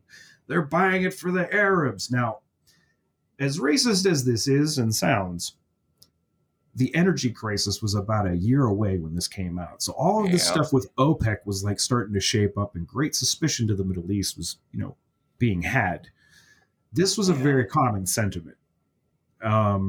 because eventually there were lines to get gas. Yeah. And we're, mile long. People were running out of gas pushing their cars. Yeah. And this was in the days where like you still get leaded gas, which to my palate smelled the best. I can't remember a lot of it, but caused a lot of serial killers, if I remember correctly. Oh yeah. So anyway, the call does not start well, and it gets worse. Like we can't hear the other person on the line. It's Clarence, whoever that is. I don't even know what he looks like. Don't know. Never meet him. Yeah, I don't think you ever see him. Clarence is what's the big boss? The name of the guy who runs Arthur. That's CCA. Arthur. Yeah. I think Arthur it's Jensen. Okay. Yeah. That might be his assistant or something. Yeah, but it's something somebody like only like all you're getting is Frank's response, and that response is of a guy trying to calm somebody the fuck down. Yeah. That 3-hour delay isn't benefiting Frank at all right now. He's wearing a fucking tux again, by the way. Oh yeah, totally. Well, because he's at the Sherwood. Well, yeah. So whatever happened, it happened 3 hours ago, and Clarence is freaking the fuck out. And Howard like just is continuing to screed about what like the Arabs own and control the U.S. And Frank he just like puts down the phone, he approaches the TV, and he's just seething. Yeah. He begins to just melt the fuck down. Yeah. Like, it's a great moment. It's like he saw the Ark of the Covenant. It's fucking amazing. Yeah, it's a good moment just because you get to see this fucking asshole get mad, but it's also the very edge of his demise. Yes. And he can see it. He's afraid of it. Like his career's fucking over. We're fucked. Like, yeah. This next scene is. So yeah, you cut to a studio presumably close by because they're all dressed the same. Frank, Diana, Nelson, this other dude are just sitting there watching the full broadcast, and Howard is freaking out about selling out to the Arabs. He mirrors the mad as hell speech. He does that. So I want you to get up now. I want you to get up out of your chairs the same way. Yeah. But now he wants everyone to go to their phones and drive to Western Union offices and send telegrams to the White House. Okay, so those of you youngsters, telegrams were these little pieces of paper that it wouldn't even mail. It's like you'd be like, doop, doop, doop, doop, and the thing would print out where you were going. It's like the proto-fax in a lot of ways. Yeah. And you would have to say things like stop. It's like a text message, but it was really slow. And complicated and expensive. Like you paid for each one, Yeah. It was like so many cents a word or something. Yeah. So anyway, Frank now realizes that like the monster like Diane created basically is out of his control because he controlled Diana, but Diana controlled Howard. Yeah. Even though Diana never comes into contact with Howard at any point during this movie. No, never. Yeah. That fucks me up. It's not made clear whether she actually does or not. Like, because they never show them in the same room. No. She doesn't care. As long as the show's going on. She meets with Lorraine more. You know what I mean? Yeah, like, I definitely get that vibe out of it more than anything else. Yeah. She just wants that content. Yeah. She doesn't want to like taint, the pool. Yeah. You don't want to interact with the thing you're observing, as it were, Yeah. So anyway, he gets the crowd. She's watching TV. It's good TV. Right. She only ever sees him through a screen. Is the point? You know what I mean? Like she has no need to see him. Well, she saw him at the on set, right? Or no? Nope, never in the same room. Yeah, always through a screen. Never mind. Yeah. So he gets the crowd to start chanting, "I want the CCA deal stopped now!" And then Howard faints. The crowd goes wild. The camera pushes in on his motionless body. The theme song blares and the tape ends. Nobody stands up and goes to their phones. Nobody in the studio, anyways. Well, Nelson asks everybody to get out of the room, and Frank, he knew about the deal with the Saudi holding company. Yeah, and he explains the CCA has $2 billion in loans with the Saudis, and they hold every pledge we got. We need that Saudi money bad.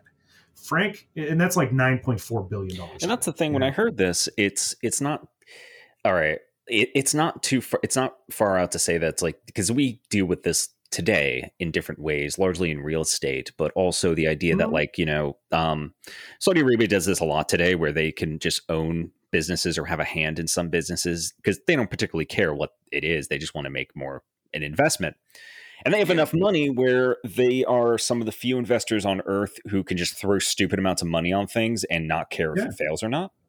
So they're like one of the main, I can't remember who it is now. We're going to get into that in a later episode, spoiler or like hype or whatever, foreshadowing, talking about the history of Fox News. But like, Saudi's on a huge fucking chunk of that. Yes. And well, whatever, business is business. Anyhow, Frank considers this show now to be a disaster and the end of him. And the funny thing is he's such a reactionary. Like, Diana had the vision. She saw what this was, how it would go through and everything else like that. Frank was against it. Then he saw the money and the numbers and he was for it. And now that it's ruining him, he's against it. He has no investment to this, whatsoever. He just wants the numbers to go up. He's like, this is the guy that would just go. He's made it clear from minute one. He's made it clear from minute one that all he wants is for UBS to be profitable. And what's crazy is he's tilting at windmills here. Yeah. Like, he's trying to make a news division profitable. Yeah. Good luck. But and it's already a news. It's already a news division that's sold out to some multimedia, multi-industry conglomerate. Well, they are well, that's the problem, is the fact that he is the conglomerate man, and he expects every little part of this station to make money, and that's an insane thing to think. And that's the problem of when you have these big, weird tentacle companies, that own everything, and they expect everything to turn a profit, because that's literally all they care about. But that's insane. To break this down, UBS is Baby Shark. Yeah. CCA is Mama Shark, and the Saudi holding firm is Daddy Shark. Except they're all they're cannibals. So so Clarence, he told Frank that by 10 p.m. The East Coast, the White House was knee deep in telegrams.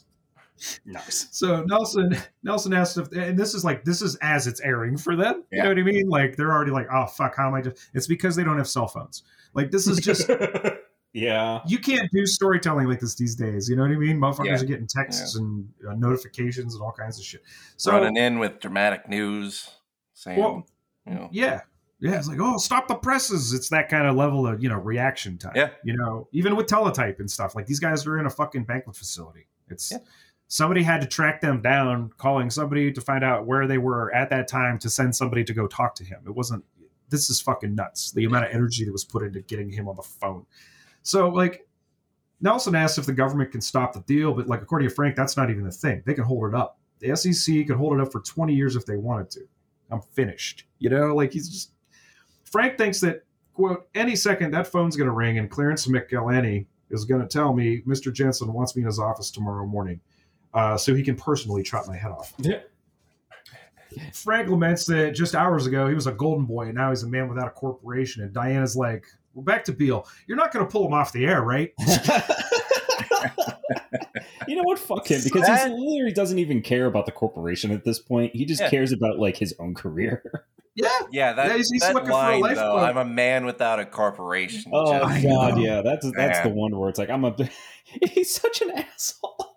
Well, this whole second half is. These are the bones of the dystopia. Yeah. This is the foundation of every dystopia that ever existed. And it's but what's great about this film is that first hour of setup. It shows you every goddamn step of this. You know what I mean? How this would go, what the reasonings are. You got to know your enemy. Here's a really good roadmap. Fuck. Let's see, where are we at? So man without a corporation. Yeah, Frank says Mr. Jensen is, quote, unhappy with Howard Beale and wants him discontinued, which is an interesting turn of phrase. Diana says Jensen couldn't be stupid enough to pull their number one show out of peak. Frank says $2 billion isn't peak. That's the wrath of God, and the wrath of God wants Howard Beale fired. So Diane's like, what for? Every other network will grab him up. He'll be on the air for ABC. And then Frank is just not paying attention now. He's just fantasizing impaling Beale through the heart, maybe take out a contract on him. Wow. Maybe kill Beale himself, Jesus. So Diana tries mounting protest, but Frank is just in this fucking murderous rage. The phone rings. It's Clarence again. Frank turns from the phone after he talks to him for a second. He's like, Mr. Jensen wants to meet with Howard Beale personally. He wants Mr. Beale in his office at 10 o'clock tomorrow morning. And now comes probably my favorite fucking scene in this movie. Oh, yeah. I goddamn love this. It's a good one. Dream about this. Ned Beatty learned this speech on the way to filming it. That's awesome. No, really? It's so goddamn amazing. And he got an Oscar for this? I think so. Yeah, he at least got a nomination. He always there was this piece of trivia about him where he was just like, yeah, never turned down work because like you could show up for one day of work and get an Oscar nomination. Yeah, seriously. It's literally he was on set for one fucking day. Like they did the whole like boardroom meeting and then they cleared everybody out and they did this right after that and he fucking left. And that was incredible. Man, and what a fucking pro! I love. I mean, I'm surprised that nobody else got nominated for the Oscar. Just these 2-bit parts. Oh no! Yeah. Fucking what's her name? Oh god, Diana. Faye Dunaway won. Oh, nice. Okay, never mind that. And Peter Finch won posthumously. It was the first posthumous thing. Like, because that's all tragic. But anyway, so Frank is escorting Howard, who is proselytizing as they walk into like Jensen's building. Yeah. He's like, the final revelation is at hand. I have seen the shattering vulgarizations of ultimate clarity. The light is impending. I bear witness to the light. And like Frank has him by the arm, and he's just like, fucking, come on, you son of a bitch. You know, like he's like bringing him up these giant marble stairs, and he just like gives him a jerk to shut him up, and fucking he just looks beatific. Like Howard just has this look in his eyes, like he's just you know, like I have seen things. So Jensen arrives. Really like riding high on those spiritual. Oh yeah.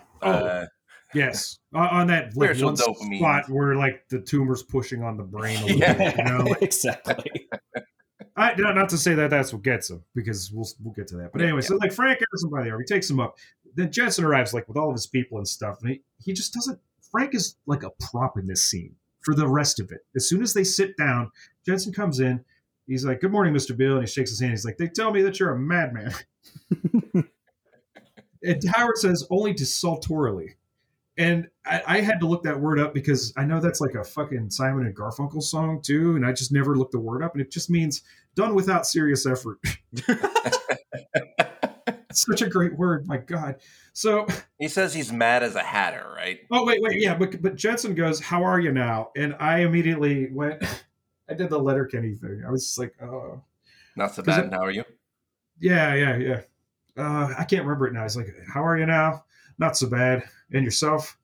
And then I can't remember the third part. Anyway, so he's like, "I'm as mad as a hatter," and Jensen's like, "Who isn't?" This guy is like unflappable. Like unflappable. This dude is like he's such an evil pro because like he knows aircraft carrier. Yeah. Like man. It's just this massive vessel that you can ride with like for a little bit, but very Howard Taft looking. Kind of, yeah. Yes. Like I like it too because they're walking into the big like mega like conference room. Back to the conference room. He's telling him a little bit about himself. This is great. Yeah. No, go ahead. Oh yeah, no. So he's saying a little bit about himself. He's like, yes, they like, you know, when I started here, I was originally a salesman. It's like this is one of those rare things where you can work your way up. And he was saying, he's like, I used to be a salesman, and they used to tell me I could sell anything to anyone. And so we immediately get the sense that he is about to try and sell something to this mad person, right? Yeah. And you think it's going to be a pitch? Yes. It's setting your expectation right here.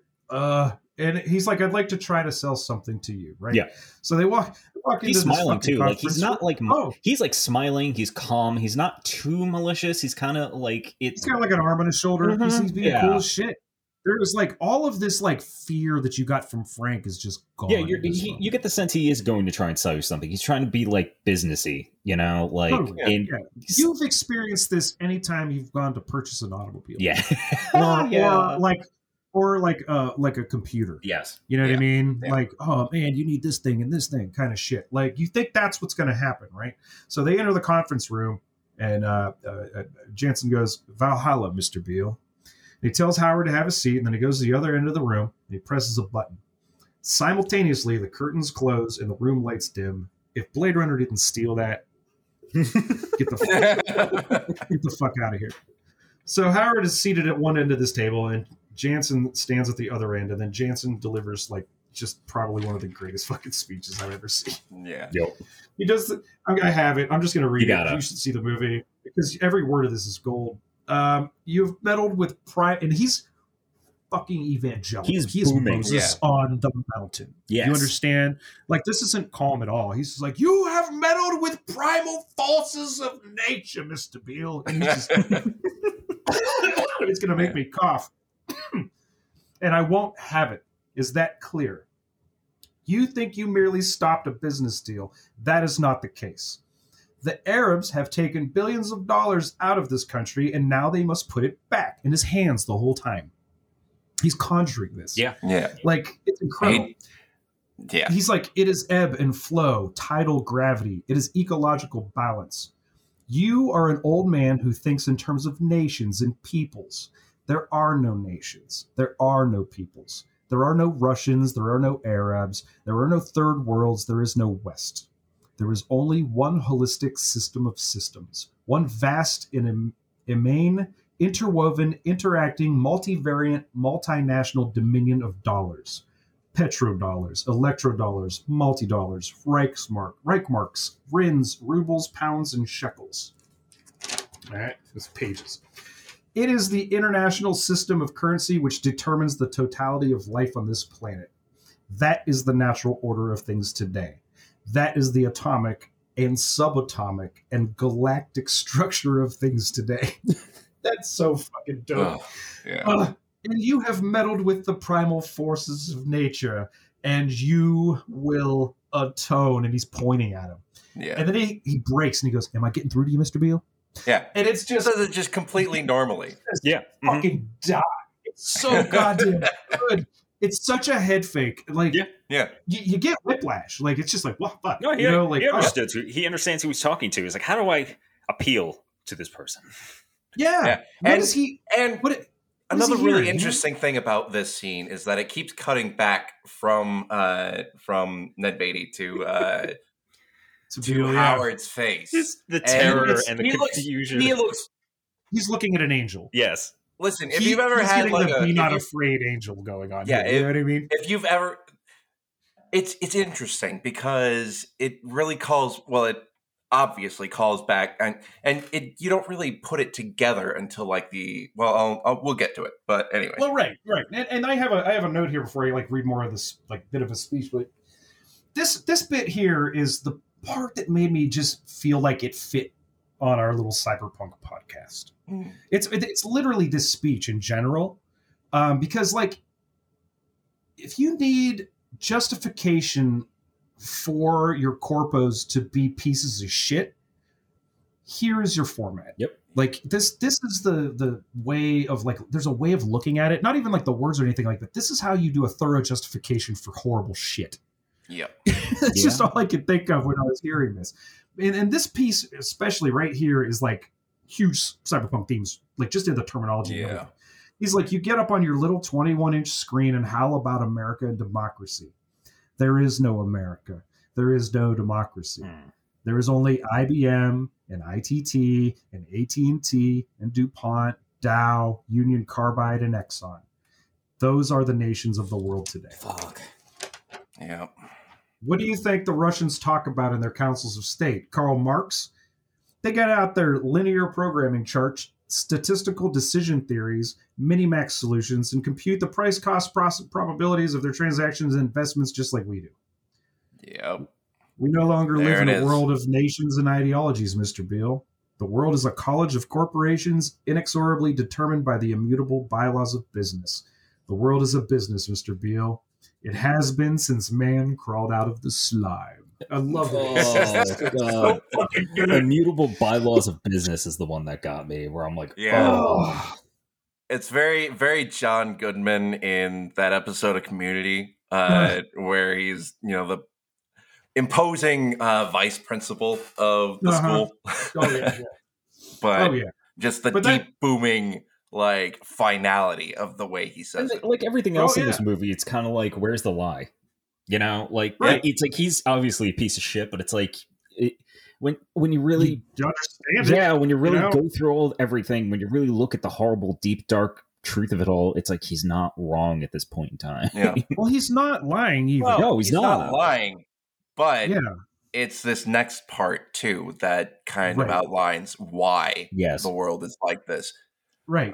He says, and our children will live, Mr. Beale, to see that perfect world in which there is no war or famine, oppression or brutality. One vast and, here's that word again, ecumenical holding company for whom all men will work to serve a common profit. In which all men will hold a share of stock, all necessities provided, all anxieties tranquilized, all boredom amused. And he puts his hand on Howard's shoulders. He says, and he's the way he's lit Mr. Beale. right here too is perfect. It's like on an altar, like the sun's coming through fucking stained glass. Yeah. That's like he looks. It's that kind of. It's all set up like that. It's right? A noirish shot where he's standing. You can't really see his face. It's obscured by the shadow. Yeah, the light is only on his face. It's not on his ear. You know what I mean? It's like a tight beam. And he says to him, he puts his hand on his shoulder. He's like, I have chosen you, Mr. Beale, to preach this evangel. And Howard says, well, why me? Jensen says, because you're on TV, dummy. Oh, gosh. It's the greatest callback in cinema. See, that was a fucking this scene is a head trip for me. It really is. Yeah. Because if you have ever been any sort of like mentally unstable, you have probably had some sort of paranoid deja vu moment like that where there's some like bit of a mania, where you feel as though you have been having half of a conversation with someone who wasn't there, and then you find out what that other half of that conversation is. That's you're like, oh shit. And that's why when they kept cutting back to Howard's face, like he looks terrified. Yeah. I wouldn't say terrified. Well, he looks terrified at first, but then he's like, okay, what are you trying to get? Yeah. Well, it's more awe. Yeah. Because of this last bit here, especially. Because, like, Jensen's like, because you're on television, dummy. 60 million people watch you every day of the week, Monday through Friday. And then Howard goes, I've seen the face of God. And Jensen goes, you just might be right, Mr. Beale. That's awful. That is like, oh God, that's so fucking brutal. Other than saying that, our children are going to be, well, I guess, you know what? He wasn't actually wrong about that. No, it's like the idea that it basically, if Amazon has its way, it's like he said our children will live to see, Well, will live to see. It's almost like he's describing all boredom satiated. Yeah, it's almost like he's describing a narcology. Really, like it's kind of like if we all work for Amazon, let's do because he's almost describing a very cyberpunk thing of like, what if we all worked for the company? We all we all had shares in the company. All our needs were kind of taken care of, every boredom kind of entertained, and we just work for the company, and that's it. Yeah, but it gets a room in Peachtrees. And, kind of reminds me of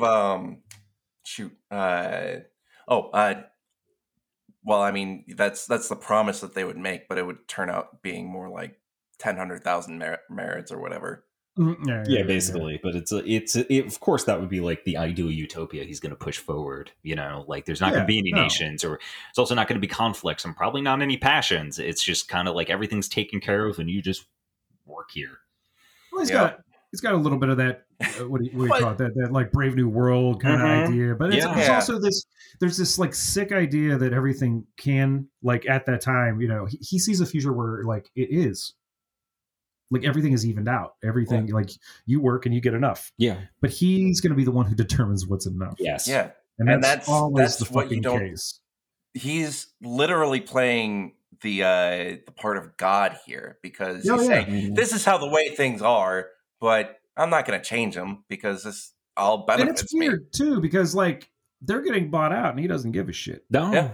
Like that's the thing because he's loaded. That's the thing. I mean? What's his face only gave a shit about his own like job. I'm because like, his reach exceeded his grasp. Yeah, like and Frank was always outclassed no matter how loud he got. Yeah, these fucking corporations, they're gonna be fine. Never knew the score. Yeah, right. Yeah, like he just like me make number go up by me hit thing. That's that makes the dopamine go. But it's like these corporations, they'll be fine regardless of what happens. It's just this was something they wanted and he failed them, so he's fucked. But he's fucked, but they're still gonna get it. Yeah, you know what I mean? Well, maybe not. Hang on. So like we get to the narrator, and he's like, that evening, Howard Beale went on the air to preach the corporate cosmology of Arthur Jensen. And that's exactly what happens. So Howard, he basically gets on stage and he starts praising the audience for standing up for themselves, and that it was beautiful. You know, the White House received like 6 million telegrams about the CCA takeover, and the deal was stopped. Quote, the people spoke, the people won. It was a radiant eruption of democracy. But I think that was it, fellas. That sort of thing is not likely to happen again, because at the bottom of all our terrified souls, we know that democracy is dying, is a dying giant, a sick, dying, decaying political concept writhing in final pain. This is 1976. Yeah. I don't mean that the United States is finished as a world power. The United States is the richest and most powerful and most advanced country in the world, light years ahead of any other country, and the communists won't take over the world because the communists are deader than we are. What's finished is the idea that this great country is dedicated to the freedom and flourishing of every individual in it. It's the individual that's finished. It's the single, solitary human being that's finished. It's every single one of you out there that's finished. Because this is no longer a nation of independent individuals. It's a nation of some 200-odd million transistorized, deodorized, whiter-than-white steel-belted bodies, totally unnecessary as human beings and as replaceable as piston rods. Oof. Now, so Howard takes a seat on the stage. Well, the time has come to say, is dehumanization such a bad word? Oh, God. Whether it's good or bad, that's what is so. The world is becoming humanoid. Creatures that look human but aren't. Ugh. The whole world. Man. Not just us. We're just the most advanced country, so we're getting there first. The whole world's people are becoming mass-produced, programmed, numbered, and he trails off into this narrator who starts saying, he's like, it was a perfectly admissible argument that Howard Beale advanced in the days that followed. It was, however, also a very depressing one. Nobody particularly cared to hear his life was utterly valueless. By the end of the first week in June, the Howard Beale Show had dropped 1 rating point, and its trend of shares had dipped below 48 for the first time since last November, which is just numbers go down. Yeah. Diane's on the phone with Howard's agent yelling at him to talk sense into Howard. Nobody wants to hear about dying democracy and dehumanization. So Max arrives and apologizes for being late, but Diane doesn't even hear him. She's too busy yelling at Lou. She's now realizing that she's lost control of Howard, if she ever really had any control. Yeah. Jensen has foiled her prophet, and she just might not even understand how. You know, like she never interacts with him. Mm-hmm. So, like, she's never sat down and said, hey, you know, we want the more of a crazy woo-woo shit. So she comes down the steps, all but demanding Max help with his friend, but Max is all sick of it. You know, she accuses Max. They're having a fight at their place. Like, yeah, because Max has moved in with Diana at this point. Yeah. She accuses Max of being in a morbid middle-aged mood, and Max fires back that, like, he's just sick of her being on the phone constantly. He's tired of being an accessory in her life, tired of pretending to write a book about the early days. He's like, nobody gives a fuck about that. And this fight has been building for a while, because they've been there, like, together for, like, 6 months at this point. Mm-hmm. And he feels like he's, like, turning into one of her scripts. He says, this is not a script, Diana. You know, he tells her he visited his wife because, like, she's in a depression so bad his daughter flew from Seattle to be with her. And he feels like shit about it. Because you remember when they, like, did that whole crazy night, his wife was out of town because his granddaughter was being born. Yeah. You know what I mean? Like, it's, like, ultra shitty. You know? Yeah. Like, yeah, it really is. So, anyway, he mentions his guilt and his damaged conscience and how, like, she thinks they're sentimental or quaint, but, like, that his generation just called it simple human decency. You know, just recognizing things. So he misses home, and he's beginning to be scared shitless because he's becoming increasingly aware of his own death in a way where he can, like, kind of see it. You know, it's, like, approaching.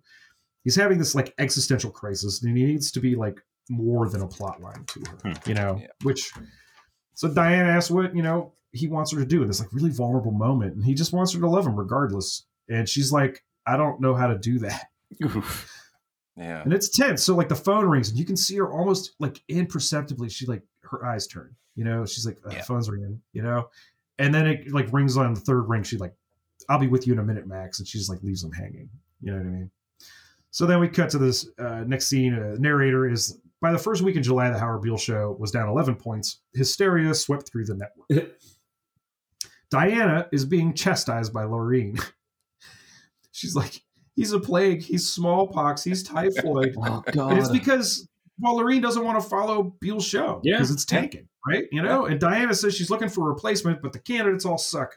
So we find out how badly.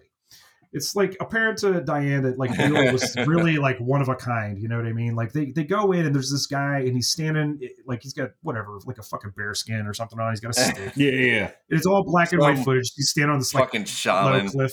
Yeah, in like the backwoods of I don't know. And he's just it's 1976 and this dude's just like a holdover, like he's a burnout, and he's just straight up like, and then everything was like really crazy, baby. Yeah, it was heavy, baby. It was heavy, baby. And like, oh my god, it was just all. It's amazing.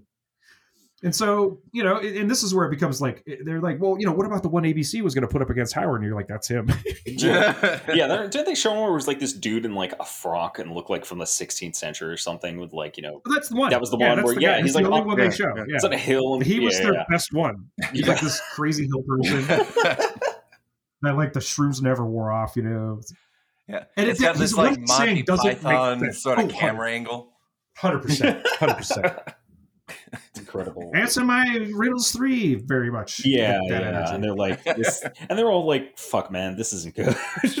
No, Diane's got a great line. She's like, "Fully fledged messiahs don't come in bunches." So she sits down and she says, like, because Frank's in the room for this too, and she's like, "My reports say we'll do better without him." Talking about Beale, right? It would be a disaster to let this go another week. By then, he'll be down 16 points, and the trend irreversible isn't already. I think we should fire Howard. And Frank considers this. There's a hitch. Arthur Jensen has taken a strong personal interest in the Howard Beale show, right? So Frank's got to go have dinner with Jensen, and he wants another chance to convince him, to like kick him off, right? The dynamic here is like network ratings versus Howard as a useful mouthpiece for his like big boss. Yeah. So Frank arranges a meeting in his office at 10 p.m. after his dinner with Jensen. Diana returns home. Max is asleep in a chair. She's packing Max's suitcase after she finishes her shower, right? She thinks they need to reevaluate their relationship. Diana doesn't like how their script is turning into a seedy little drama. Middle-aged man leaves wife and family for young, heartless woman, goes to pot. The problem is, he's a family man who likes a home and kids, but she's incapable of that kind of commitment. She says that all that's left for them is a few more months of intermittent sex and ugly little fights like the one last night until it's over. And she apologizes for the mean shit she said to him. He's not her worst lay, and he doesn't make death rattles when he sleeps. It's kind of mean. And then Max finds it interesting that a woman's worst insult is to impugn his coxmanship. He continues packing his suitcase, and she says, "I'm sorry I've impugned your coxmanship." That is such a great word that needs to be brought back into popular usage for different reasons, though. Coxmanship is just hilarious. I like see kids like just like fucking sword fighting. You know what I mean? Like. So Max, I gave up comparing genitals back in the schoolyard. He's like, it doesn't bug me. Fuck off. So she's surprising that he's being so calm about the breakup, and he's like, yeah, I knew this was coming like weeks ago. Yeah. She asks if he's going back to his wife, and he's like, he doesn't know if she'll take him back, but he's not worried. He's more worried about Diana. He figures she's got a year or two before she cracks up, maybe jumps out her office window. God. She firms up, says she doesn't need him, but like she goes into the kitchen to get a coffee cup and her hands are just fucking shaking. And then she like slams them both down and just pisses her right off. She's like, I don't want your pain. I don't want your menopausal decay and death. I don't need you, Max. Get out. And then Max is like, you need me. You need me badly because I'm your last contact with human reality. And he's like, I love you. And that painful decaying love is the only thing between you and the shrieking nothingness you'll live for the rest of the day. Oh, Jesus Christ. Man. So Diana, realizing he's not fucking wrong, is like, well, then don't leave me. This is the most vulnerable she's ever been in this movie. Yeah. Like, this is the closest she's ever come to being like, oh, then in any other, a lesser film, this would have worked. Like, this would have changed. Like, they would have gotten back together and worked things out. You know what I mean? Yeah. But Max is like, it's too late, Diana. There's nothing left in you I can live with. You're one of Howard's humanoids. If I stay with you, I'll be destroyed, like Howard Beale was destroyed, like Maureen Hobbs was destroyed, like everything you and the institution of television touch is destroyed.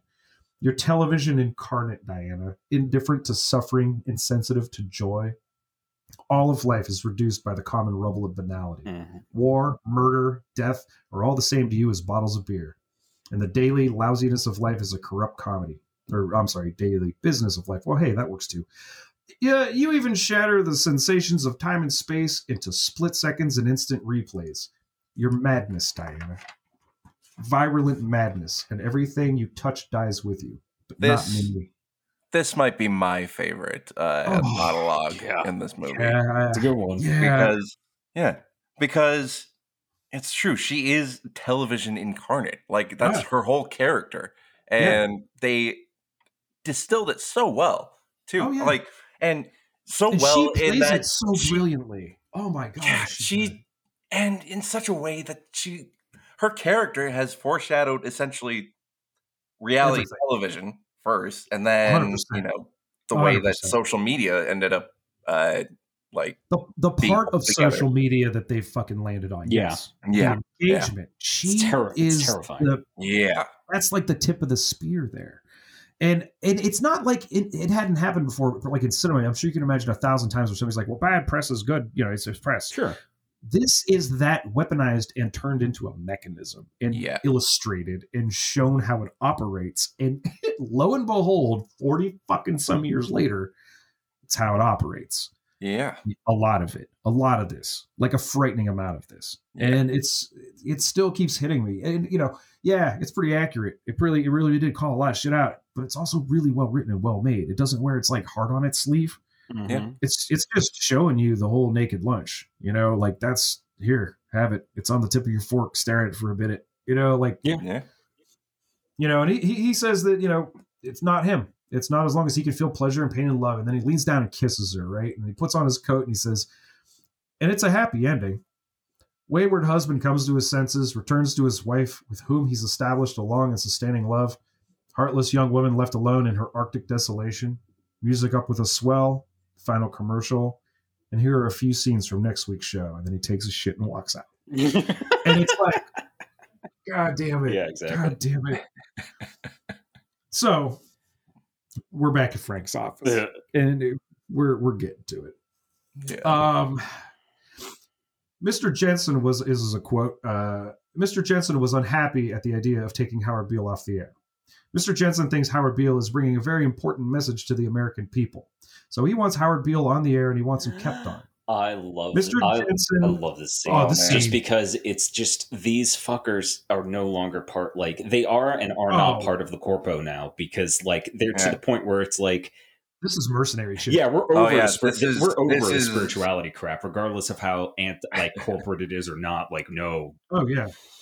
Yeah, Mr. Jensen feels we're being too catastrophic in our thinking, which is really funny because that's all fucking Frank the corporation that owns them loves him, and they're just not down for it because they're like, but we're not making money.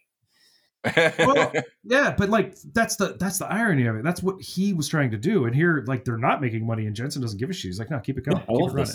It's just like the Koch brothers do with a bunch of shit, and Sinclair and all these other fucking places. So so Frank goes on. He says, I argued that television was a volatile industry in which success and failure were determined week by week. Mr. Jensen said he did not like volatile industries and suggested with a certain sinister slickness that volatility in business usually reflected bad management. He didn't really care. Yeah. Also, that's such a detached view on it, because it's this isn't making money, and he's like, well, if it's not making money, it must be your fault. Fuck you. Right. And it's like, that's why we have these ranks. Exactly. So it's like nobody knows what the fuck they're doing. Yeah, the guy is literally just saying, so I'd made this change, and because of this change, it's not making money anymore. So make it make money more. No. Exactly right. Yeah. Exactly right. And here's Frank, who only knows how to do that, and Mr. Jensen's like, I don't care. I like this guy. He's telling them because I can't. Yeah. I can't do what Beale does. Yeah. So I need Beale to do what I want Beale. He is my disciple. You know what I mean? This has turned into a different sort of religion that's encompassing all of their bullshit. It's like the New Testament. Oh God, yeah. Shit, right? Uh-huh. Yeah. So he didn't really, he didn't care if Beale was the number one show or the 50th. He didn't care if Beale show lost money. He wants Howard Beale in the air and he wants him kept on. I would describe his position on this as inflexible. Where does that put us, Diana? And Diana says, that puts us in the shit house. That's where that puts us. So she goes over some numbers, and they're all bad, and they show that if they get rid of Beale, they might be okay. Right? Everybody goes around and talks about how Beale's the problem. The numbers show it. Money will be lost. Nelson, so what do we do about this Beale son of a bitch? And they're so disposable. Like, I'm sorry. Well, Frank's so nonchalant. Yeah. He's so nonchalant. He's like, I suppose we'll have to kill him. And there's a pregnant pause. And then he goes, I don't suppose you have any ideas on that, Diana. You know, in any other movie, this like would totally be played off as a joke, right? Mm-hmm. But Diana, well, what would you fellas say to an assassination? She thinks they could get like one of the Mao Zedong people to do it for one of their shows. Yeah. Right? So like the movie shows like an audience queued outside of a studio. Diana is in a voiceover. In fact, it'll make a hell of a kickoff for the season. So the people in the room like crunch the numbers. What's Howard's like buyout clause? Is there a syndication value? Nelson's like, we're talking about a capital crime. He was like, oh, well, what do we do with this son of a bitch? He didn't think it was going to jump straight to fucking murder. Usually there's like a whole bunch of steps. And we're like, well, you know, maybe we can like, you know, shuffle this around. Maybe we can like, you know, something here, something there. Maybe not, you know, give him as much makeup, or, you know, like something fuck with his life a little bit. Yeah. They're just going straight to erase. So he's like, the network can't be implicated, right? So then we see the great Ahmed Khan and another like ELA member take their seats in the audience. After assuring there are no like recording devices in the room back at like Frank's office, Frank asks for like other opinions. Diane, I don't see we have any option. Let's kill the son of a bitch. God. So you get the full opening credits. Da-da-da-da. The segments are all introduced just like they did, you know, back in the first episode. Yeah. Howard appears. Well, I want to make note again, like they cut to the audience again, and this time they're chanting, we're mad as hell, but we're not going to take it anymore. But they look bored. A little bit. Yeah, right. But like they're really excited to get in, and it is because like something, you know what I mean? Like it's really weird. Yeah. Something's changed. A very weird because moment. It has changed because now he preaches that you are not important. None of this fucking matters. It's almost like they're coming to sit in on like a fucking Jordan Peterson like talk. You know what I mean? They're just like, we paid a lot of money for this. You know, except it's a TV show and you don't pay. You just get in. Yeah. Whatever. So, yeah, like I said, you get the full fucking opening credits. You get these segments introduced, you know, Mata Hari and her fucking blah, blah, blah. And then Howard appears and is immediately gunned down by the great Ahmed Khan and this other dude from the... Yep. LA, right? Rise up, and everyone has machine pistols. These two guys, and they just, God, the way this fucking death scene. This death scene is incredible because it's like hard cuts. He takes one to the dome. Yeah, you know, I mean, like he's down. And what's funny is like Ahmed Khan has like an Uzi that he just like slips out from under his jacket. It's this like tiny little gun, and like they just go off. And what's really funny too is that a lot of people think that the other guy is Tim Robbins, but he's actually had to release a statement about this. He's like, no, I was in high school. I was 17. Like I wasn't. So there's no fucking way that was me. But this guy, I thought for years it was him. You know what I mean? Like I had no idea. So anyway, the movie ends as it began. You got 4 screens playing coverage of the shooting and commercials. It's just, you know, there's like it's sound and blood, and this poor man it's like getting a blown Northwest Airlines ad. Yeah, they don't. They also Life don't cereal. Mikey likes it. Keep going. No, Yeah. I was trying to do the cacophony like they were doing. No, they keep Howard's body like on screen. Yep. At least one screen the entire time. Yeah. Or they're cutting to the shooters themselves and they do this thing where they advance it a couple frames and then back it up a couple frames. There's so much going on in this bit for like fucking 10 seconds that it's really, really bonkers. And then you get the narrator in the greatest ending ever. He goes, "This was the story of Howard Beale, the first known instance of a man who was killed because he had lousy ratings." Man. It's just Jesus fuck. Yep. It's I love it. I love everything about it. That's the final line too. It fucking ends. Yeah. That's it. No, seriously, we're done talking about it. Like that's the way. I mean, we're not done talking about it. But like, oh man, I like that. I like during the ending scenes before he dies. It's like these fuckers find out how disposable they themselves are because it's this person above you, like he doesn't fucking care if you're not making money because. Again, like he's the god and this is his prophet and he's fine with that. Like he doesn't care about you. Like they've never cared about you. Like they just want, it's all about it. It's weird because it's like this guy is so caught up in like, you know, this has to make money. This has to make money. And then like at the end, they're like, no, it doesn't. You know? Yeah. It's like, I don't care. Oh, yeah. Well, Well, it's about the guy's ego. What's his name? I always forget his name. Which one, Frank? Yeah, Howard? It's his job. No, the guy at the top, the very top. Oh, Jensen. Yeah, Jensen. Kind of, yeah. I mean, but here's the thing: it doesn't really come off as ego. It just comes off as like beyond that. Yeah, like to a certain something deeper. It's almost like this is natural. This is because I mean he has this lofty position in the world. You know what I mean? He's the head of a multi-billion-dollar corporation in the 70s. So like. Which is fucking nuts. You know, that's kind of, things really start picking up after World War II. You know, this was kind of like the end of that, the begin at the top of that peak. Now we rode being participation for a while.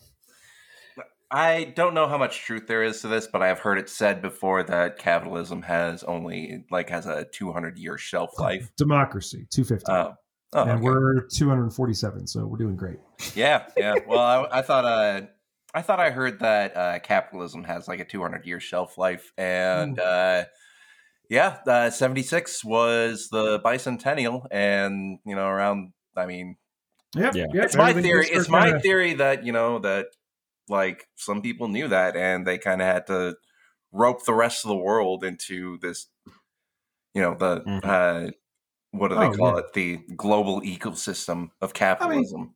I mean, the whole thing, when it comes to, like, say, speculation, that's when I have problems. Because it's like, you don't know. And that's where all of the problems come from. It's just all this speculation constantly. Like, oh, well, it's going to be worth this much next thing. And, well, if it doesn't turn out that way, then I lose all this money. But I've diversified my... Look, you're fucking with shit that doesn't matter. Like, what we need is, like, a way to put people in houses and give them food.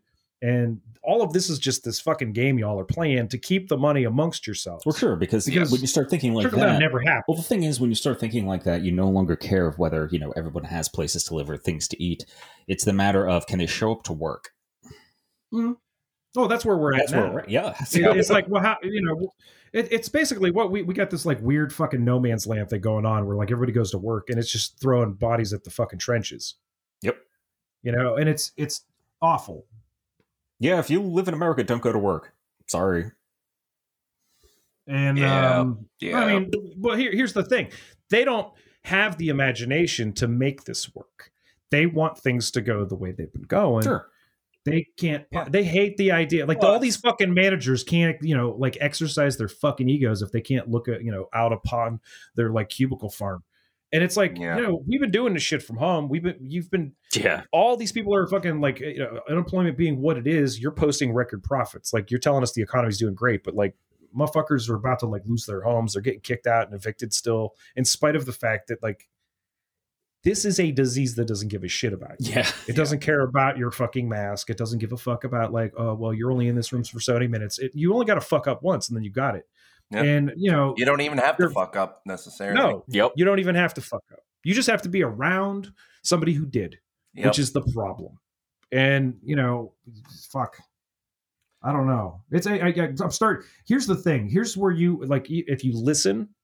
I'm located near Washington, D.C. If you hear a scream, like a guttural fucking howl, wherever you are in the world come from this direction, it is because I read a headline that used the term COVID envy.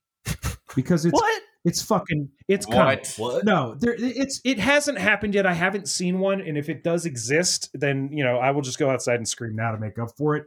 Yeah. I know that like there's just a sickness in this country where there are going to be like people who had it and they brag about how like it's not that big a deal, and then boom, it turns into like antiviral. The one movie I haven't seen by Brandon Cronenberg, but I imagine he called this. Yeah, it's man, like COVID's so it's done weird things in this country. Some for the better, a lot for the worse. But it's the idea of like, I mean, I get. On a level, you got to cope with the fact that we're dealing with this like existential thing. It's like divine intervention. The problem is that everyone's trying to do this by country, and it's like, but we live on this single planet. Yeah. Your borders mean nothing, especially if you're sending planes around for commerce. You just keep stirring it up. I don't know. Either this is like finally like whatever the elites are trying to have their you could count it as a fucking genocide at this point. The fact that, we got to rely on these two cool doctors down in like Texas who are trying to like make a free vaccine for the world, which is a thing we should have done a couple fucking. They tried, and then a fucking corporate guy, Bill, got involved and was like, "No, you could do it for profit," and they're like, "Fuck, you're right." And then No. There's 2 scientists right now who are working on this fucking virus. Oh, good. And for this vaccine. Thank God. I think I posted it in the Discord because it was like, hey, there's good people. We need more. Yes, we do. Yeah, please, for real. And they want to Jonas Salk this shit. That's why we don't have polio. But they seem to want to drag this on until, I don't know, they get it again, I guess. I don't know. What the fuck? We're just I'm not going to Tahoe. I'm not. God. I'd like to travel again. I miss doing things. I miss clubs and cafes and bars and like having a life because I don't do anything. I was gonna say, that has been the same for me for many years now. So it's not like it's a big deal. But, it is to me. Yeah, my life, aside from like going to work, my life has not really appreciably changed in any way whatsoever. I have been like losing my goddamn mind. But I should also say, like, I have not made a decent living wage my entire adult life. Same. So, I mean, the one time I was working at like a plastic press factory, and then laid me off. Yeah. God. Yeah. The only time I ever made enough where I could like comfortably like live and pay my rent was I worked 2 jobs. So basically I just never had a day off ever. I had to lie to I had to kind of lie to both my managers to like get a day off. Well, yeah. And then you fast forward 10 years and I'm in college. I got a job in a computer lab. I got a job where I'm taking tutors, I'm taking a full fucking load, 16 hours a week of that shit. And then I was like working overnights on the weekend, 2 nights a week. And I was treading water. Yep. I remember, like that. You like never slept. No. And now I don't write because I'm just like I haven't quite processed that fucking what I did to myself those 3 years. I feel that entirely. Like I felt like I burned myself out really quickly in my adult life, I suppose. And it's all the other shit we have to do to like worried about like. My excuse for not doing my thing, and I'm trying to really work hard on something, is like it's having to worry about surviving all the time fucking blows. Oh yeah. Not like, I got to go hunt and gather. No, I'd probably be okay with that. It's the idea of like, fuck, I need a job and I need to beg someone to give me one. Yeah. And I need the air not to kill me. Yeah. Like there's also there's that weird modifier. All the things I like to do, about. Like all the things I would do to inspire myself, because unlike you two, I like to go outside and do things. I can't do them. Oh, who said that? I didn't say that. I never said that. Yeah, that's not a true statement. I know you two were. You're not like us, is what you meant. I would like to walk like the 3 blocks to the beer garden, and then on the nicest possible day in existence, sit inside. So like it's. I'm not I can't. I don't know. It's the outdoors is I don't know. I'm not comfortable out there. No, that's fair enough. In general, I like being around people, and it's difficult where now I'm like being around people could actually kill me. I like going to shows. Yeah, I like hearing music live. I'd like to go see stand up. Dude I know had a free ticket to see, or not a free ticket, but like a $30 ticket to see like Fortune Feimster last night down at like in Tyson somewhere, and I was just like, I'd fucking love to see it. There's a goddamn like a friend of mine got to go see Idols like live, and I fucking love that, but also I would be terrified.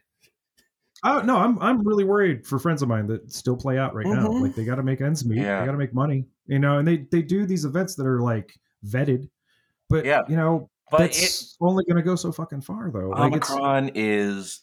Oh man! I think. Oh no, there's the new one. Everybody. There's the Deltacron. I think I'm hearing. Great. And I'm just like, you're just making shit up now. Why don't you just call it Omegacron and just everybody? I think it's. Why not call it fucking Optimus Procron? Yeah, Megacron. Yeah, there we go. We're just at the point where the virus is going to burn itself out naturally, Galvacron, and where it's just going to get weaker and weaker till it's like, oh, now we just live with this for forever and ever, and it's like we could have not killed all these people. I think that's the thing that's the assumption that I'm really worried about with people, because it's not necessarily true. Like there's a bunch of different outcomes. like it can become more virulent and less lethal, which is kind of what people are trying to say. They're trying to say Omicron is milder, and I'm just like, have you heard about anything involving hospitals right now? Like, this is definitely a disease for everybody, not just the unvaccinated. And the unvaccinated are filling up the fucking ICUs. But like, there's also the chance that it could become like less contagious but more lethal, which isn't better. No.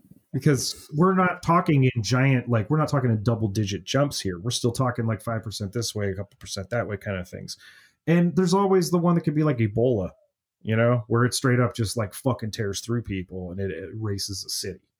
I mean, we're not through this, and we've been dumb about it. And the people we pay money to take care of us are not. No, they focus more on the business end of it, where it's like, well, what's important is me make numbers go up. Yeah, and whether no matter how many lives you got to chew through to do that, eventually they're going to find out there's not enough lives, or we're just going to stop fucking doing it when we realize that like it's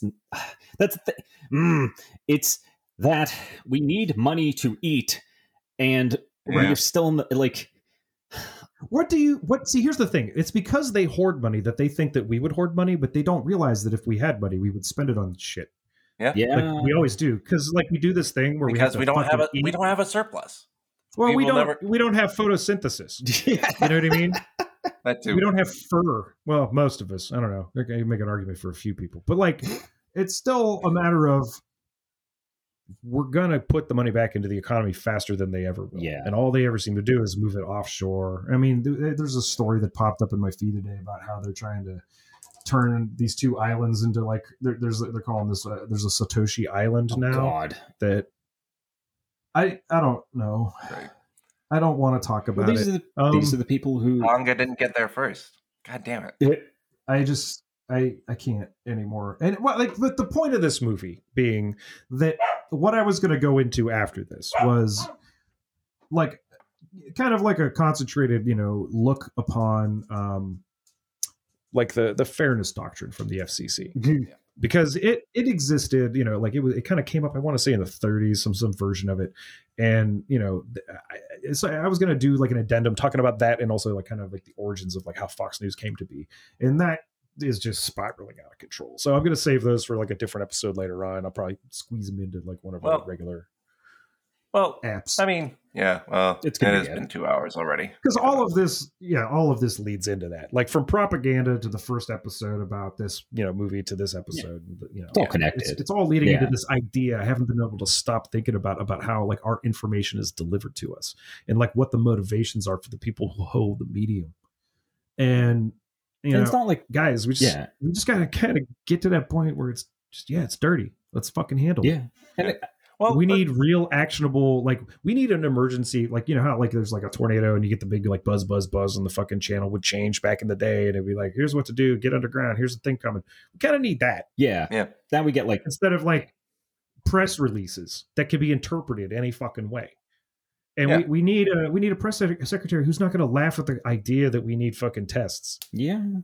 And like, you inherited a shit show. Can we act like it's a shit show and then deal with it? Like it's just all I'm asking. It's just real goofy. Mm-hmm. I don't think I would be as fucking slow to move. I would be making executive orders daily about. Well, remember, everything isn't nationalized. Everything is for profit now. And when something, whatever, we got drones. Fucking have them shoot goddamn vaccines at people. Fucking do something. All right, what's the profit margins of shooting vaccines at people? I feel it would be too much money to make the drones. And then how much expensive are the vaccines? We have to buy. We have the drones. We just have to make the missile delivery service. It'll be like one of those multi-head missiles that you used to get in like Robotech. Single warhead, bunch of little mini warheads come out of it, and they fucking stab you in the butt real quick. Robotech? Macross.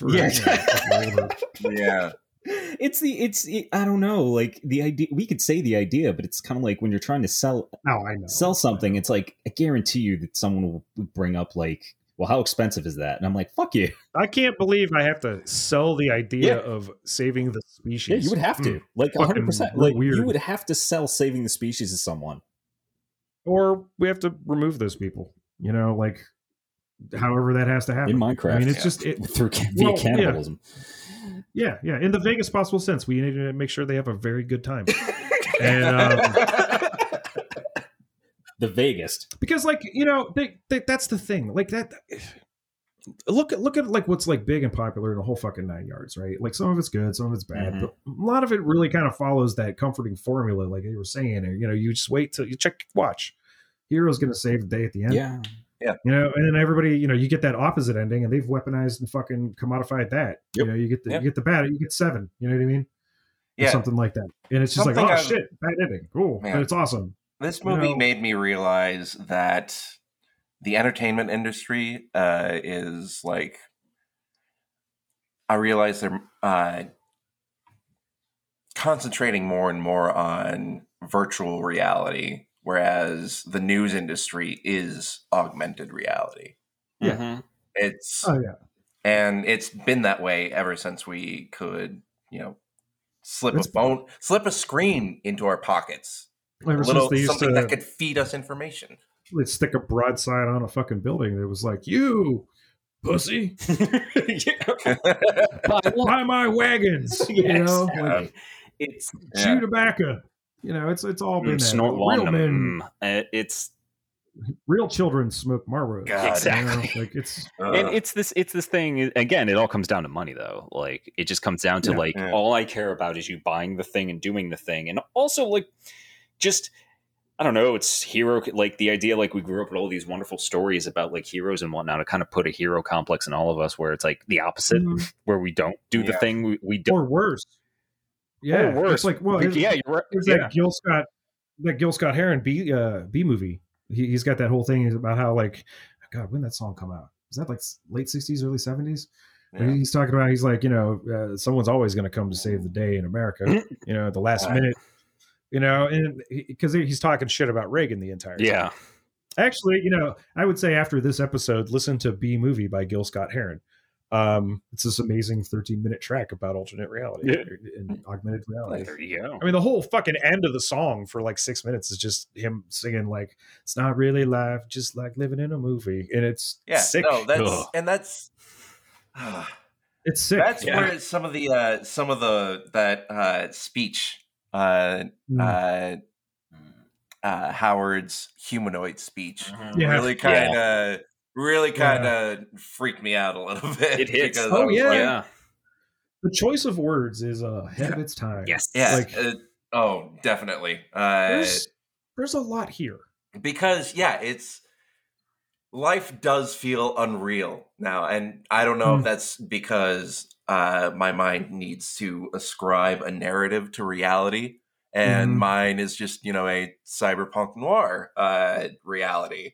I think that's common though, because like when real shit happens, right? Like we almost had another civil war. That was the shit that I was like, oh shit, haha! Like adrenaline came more like up. pending. Yeah, I was like, ooh. And I should not have that kind of reaction to almost having a civil war. You know what I mean? Like, I kind of looked at myself a little bit because I'm like, wow, that got me out of depression. Why is that? That's not a good reaction. I shouldn't be having that. Why was I thinking like, oh, finally? Exactly. We can move on to another genre. Finally. Exactly. Oh, God damn it. I'm so tired of I want to go back to the post-apocalyptic shit. Let the bad thing happen so we can stop having... At least there are no rules in the post-apocalyptic. Well, it's the idea of like, let the bad thing finally happen. It'd be like a video game. Stop having and then we'll deal with exactly. Which is a really weird. That skirts with like eco-fascism. Kind of, it's not good. Yeah. It's not a good reaction. It's not a good feeling to have. But it's kind of like with everything kind of heaped on all of us at all times. It's kind of like we want the bad thing to happen. So we get tired. Yeah. You get tired of waiting. And another thing that's scary about God, I forgot his name again. Which Ned Beatty. Jensen. Jensen's his whole speech when he's talking about I forget primal exactly. forces of nature. The primal forces of nature, and that's the thing about capitalism is that's how it sees itself. Makes it seem, and that's how it makes it seem like this is going to be a really difficult thing for people to shake. Like, it does lay out why. Like, how do we stop capitalism? It is literally a train that is tearing through everything. It's funny you said that because I've heard arguments that capitalism was the first AI because the idea is like we are all part of it. Oh yeah, and that corporations are and that it protects itself like very similar and heals itself very similar to how nature can protect itself. It can heal, absolutely, maybe not protect itself, but heal itself after a while. And we're all essentially just microorganisms just feeding off of one another at this point. And other microorganisms are feeding off of us, so it's fitting. But I mean, that's just the way it'd be, Like, I'm all right with that. But like, when it becomes hoarding, yes, you know what I mean. Yeah. And there was I don't know what comedian it was, but they were just talking about how like the unstoppable force of like quarterly gains meets like the immovable object of we're out of resources. Like, what's going to happen? Yeah. That's a good way to put it, actually. And we have been like rapidly approaching that moment. I would say rapidly approaching that moment over the last 4 decades. But it's exponential as we get closer. Like it seems like they don't know how or understand the benefit of de-escalation. Yeah. They just kick the can down the road, and when it gets worse, they blame the other side, and they just kick the can. Both sides do this too. That's the thing that's pissing me off so fucking much. Because like our choices like politically right now seem to be vote for straight up fascist like simps or corpos. Yeah. And it's like, well, this isn't working out. That's why, basically where it's like I would we start with Bernie Sanders. We end up with what's his face in the fucking sewers in Demolition Man. Like that's how this goes. That's the progression of this if they don't fix shit. Because Taco Bell's fine, but they need to be bringing back the other 2 flavors of Locos Tacos. The Dorito ones. So they got to be doing that shit. Rat tacos, but it's fine. Yeah, it's fine. I don't give a shit. But the Matrix tells me it's delicious. Well, it's like one side goes on about like how like student loan debt, or it's like, this will never go away. You need to pay your debts, and the other side's like, you need to pay your debts. Also, I'm going to like step on you if you have colored hair and or consider yourself non-binary or something. Well, and there's something I saw today, like a tweet about that. It was just like we've been like 63 weeks or something like that. We've like paused student loan collection and stuff like that, and the economy has only gotten bigger. They're like, just cancel it. It doesn't fucking matter, obviously. Yeah, it really doesn't. You've shown us this over a year. Like literally the only reason I've never paid. Let us start making money and investing back into the economy instead of paying fucking interest on like a principal, and that principal just never goes away. Like y'all don't understand what's about to happen. Don't make. Eventually, the desperation is going to make the people hungry, and then the hungry people don't stay hungry. Yes, that's just paraphrase a Rage Against the Machine song. So don't probably another poet. Don't make me stay unemployed out of spite, because that's literally like I've never made enough money to be able to even pay into it, So it's like as many depression naps as I take, I don't think I'll be like sleepy enough to die that way. Yeah, you know what I mean? Yeah. Like, great movie. Good shit. Yes, we are on the internet. We are. We have a Patreon, and you should check it out. Patreon.com/Neon Dystopia. You can drop us $1 if you are so inclined. There are options for more, but those are jokes. Don't worry about it. Yeah. Don't have to $1 if you. If you would like to support us in a new way, we do have merch. Oh yeah, we got the Low Life Crap Shop. We do. It's on Spring. Don't worry about that. Putting in Spring. It's literally just fuck. What was it? No, I forgot our L0WL1F3 crap shop .com. That's it. It's its own domain. So just go to the crap shop. You can buy. We're going to expand it over time. We're just kind of experimenting right now. So it's just basic like black logos. There is a sticker I'm particularly fond of that you can go buy and plaster on all. A very cheeky coffee cup. Yeah, there's. It's just that's all we're going to say about that. I love that coffee cup. That was a wonderful image. I need to get that coffee cup. Anyway, we're also on the Twitter, and we have at Neon Dystopia and at L0WL1F3. And because I wanted to help, I did an Instagram. Have you heard of Instagram? There's a _lowlife_podcast on Instagram with 4 pictures and 7 followers. We're doing good. And probably more beneficial than the Facebook page. We are on Facebook, by the way. Don't worry about it. But Neon Dystopia's got a Facebook page that you can go follow, I guess, and I update that still for some reason.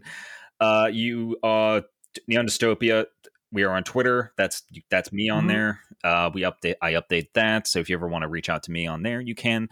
Just a reminder too, Neon Dystopia is always open for submissions. You can either contact me directly on Twitter if you have questions about that, or there is something with our whatchamacallit, submission guidelines. But you know what? If you're interested and you're listening to this, just pin me up on Twitter and I could direct you to it. And because we're always looking out for stuff, and like we were saying about our own writing careers, we know how hard that fucking is. Like, I'm literally going to say, like, there are people who wanted to write for us and like, hey, shit's going on. Like, literally 3 people, and I'm like, dude, don't worry about it. Like, seriously, you're fine. Like, take your time, man. Cool. Like, don't worry about it. Like, we're in a global place. Yeah.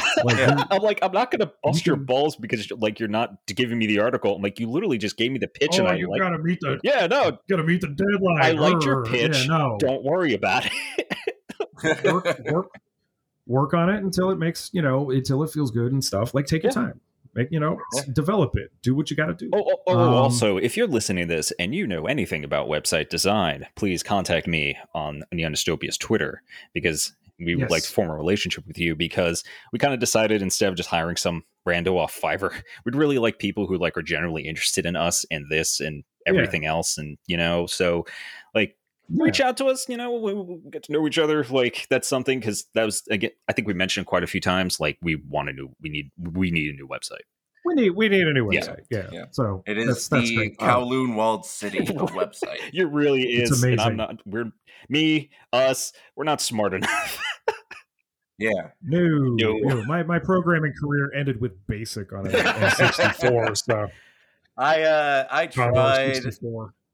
I tried to get through a free course on Code Academy, and then I just lost it when I had to program a tiny little text adventure. Man, you know what I'm good at? Hypnospace Outlaw. I'm real good. I'm real good at that. God, we need to talk about that. We will. We will. But we will. Huge shout out to Hypnospace Outlaw, because Thank you for giving me. I guess. Thank you for giving me PTSD flashbacks of Mavis Beacon. Yeah, thank you for those very unnerving 3D graphics that are just scream to me from my formative childhood nightmares. And I purchased the game when it was released on PS4, and I was drinking. Don't do that. And that's a bad idea. I don't know what the fuck I was doing. That's a horrible idea. Don't do that. I have definitely tried. I have definitely started that game a couple times, and I was just so high that I was no, that's bad. I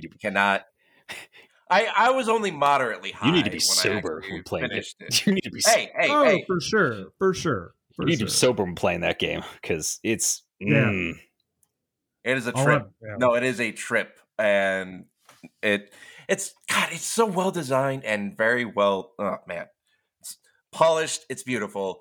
Thank you guys. I don't remember your names, the developers' names. And hey, I feel similarly. I feel similarly about Deep Rock Galactic. It's like this whole Space Dwarf Miner co-op. The camaraderie of it, the ability to research and develop beers for your in-ship bar is really fun. Being able to pick a song on the jukebox, that's adorable. Grab your beer, stand in the dance floor, and have different dance moves. And if you don't like it, you just walk out of the circle and walk back in. You get a new dance move. Pretty fucking charming, guys. Well done. That's it's hilarious. Hey, for Carl.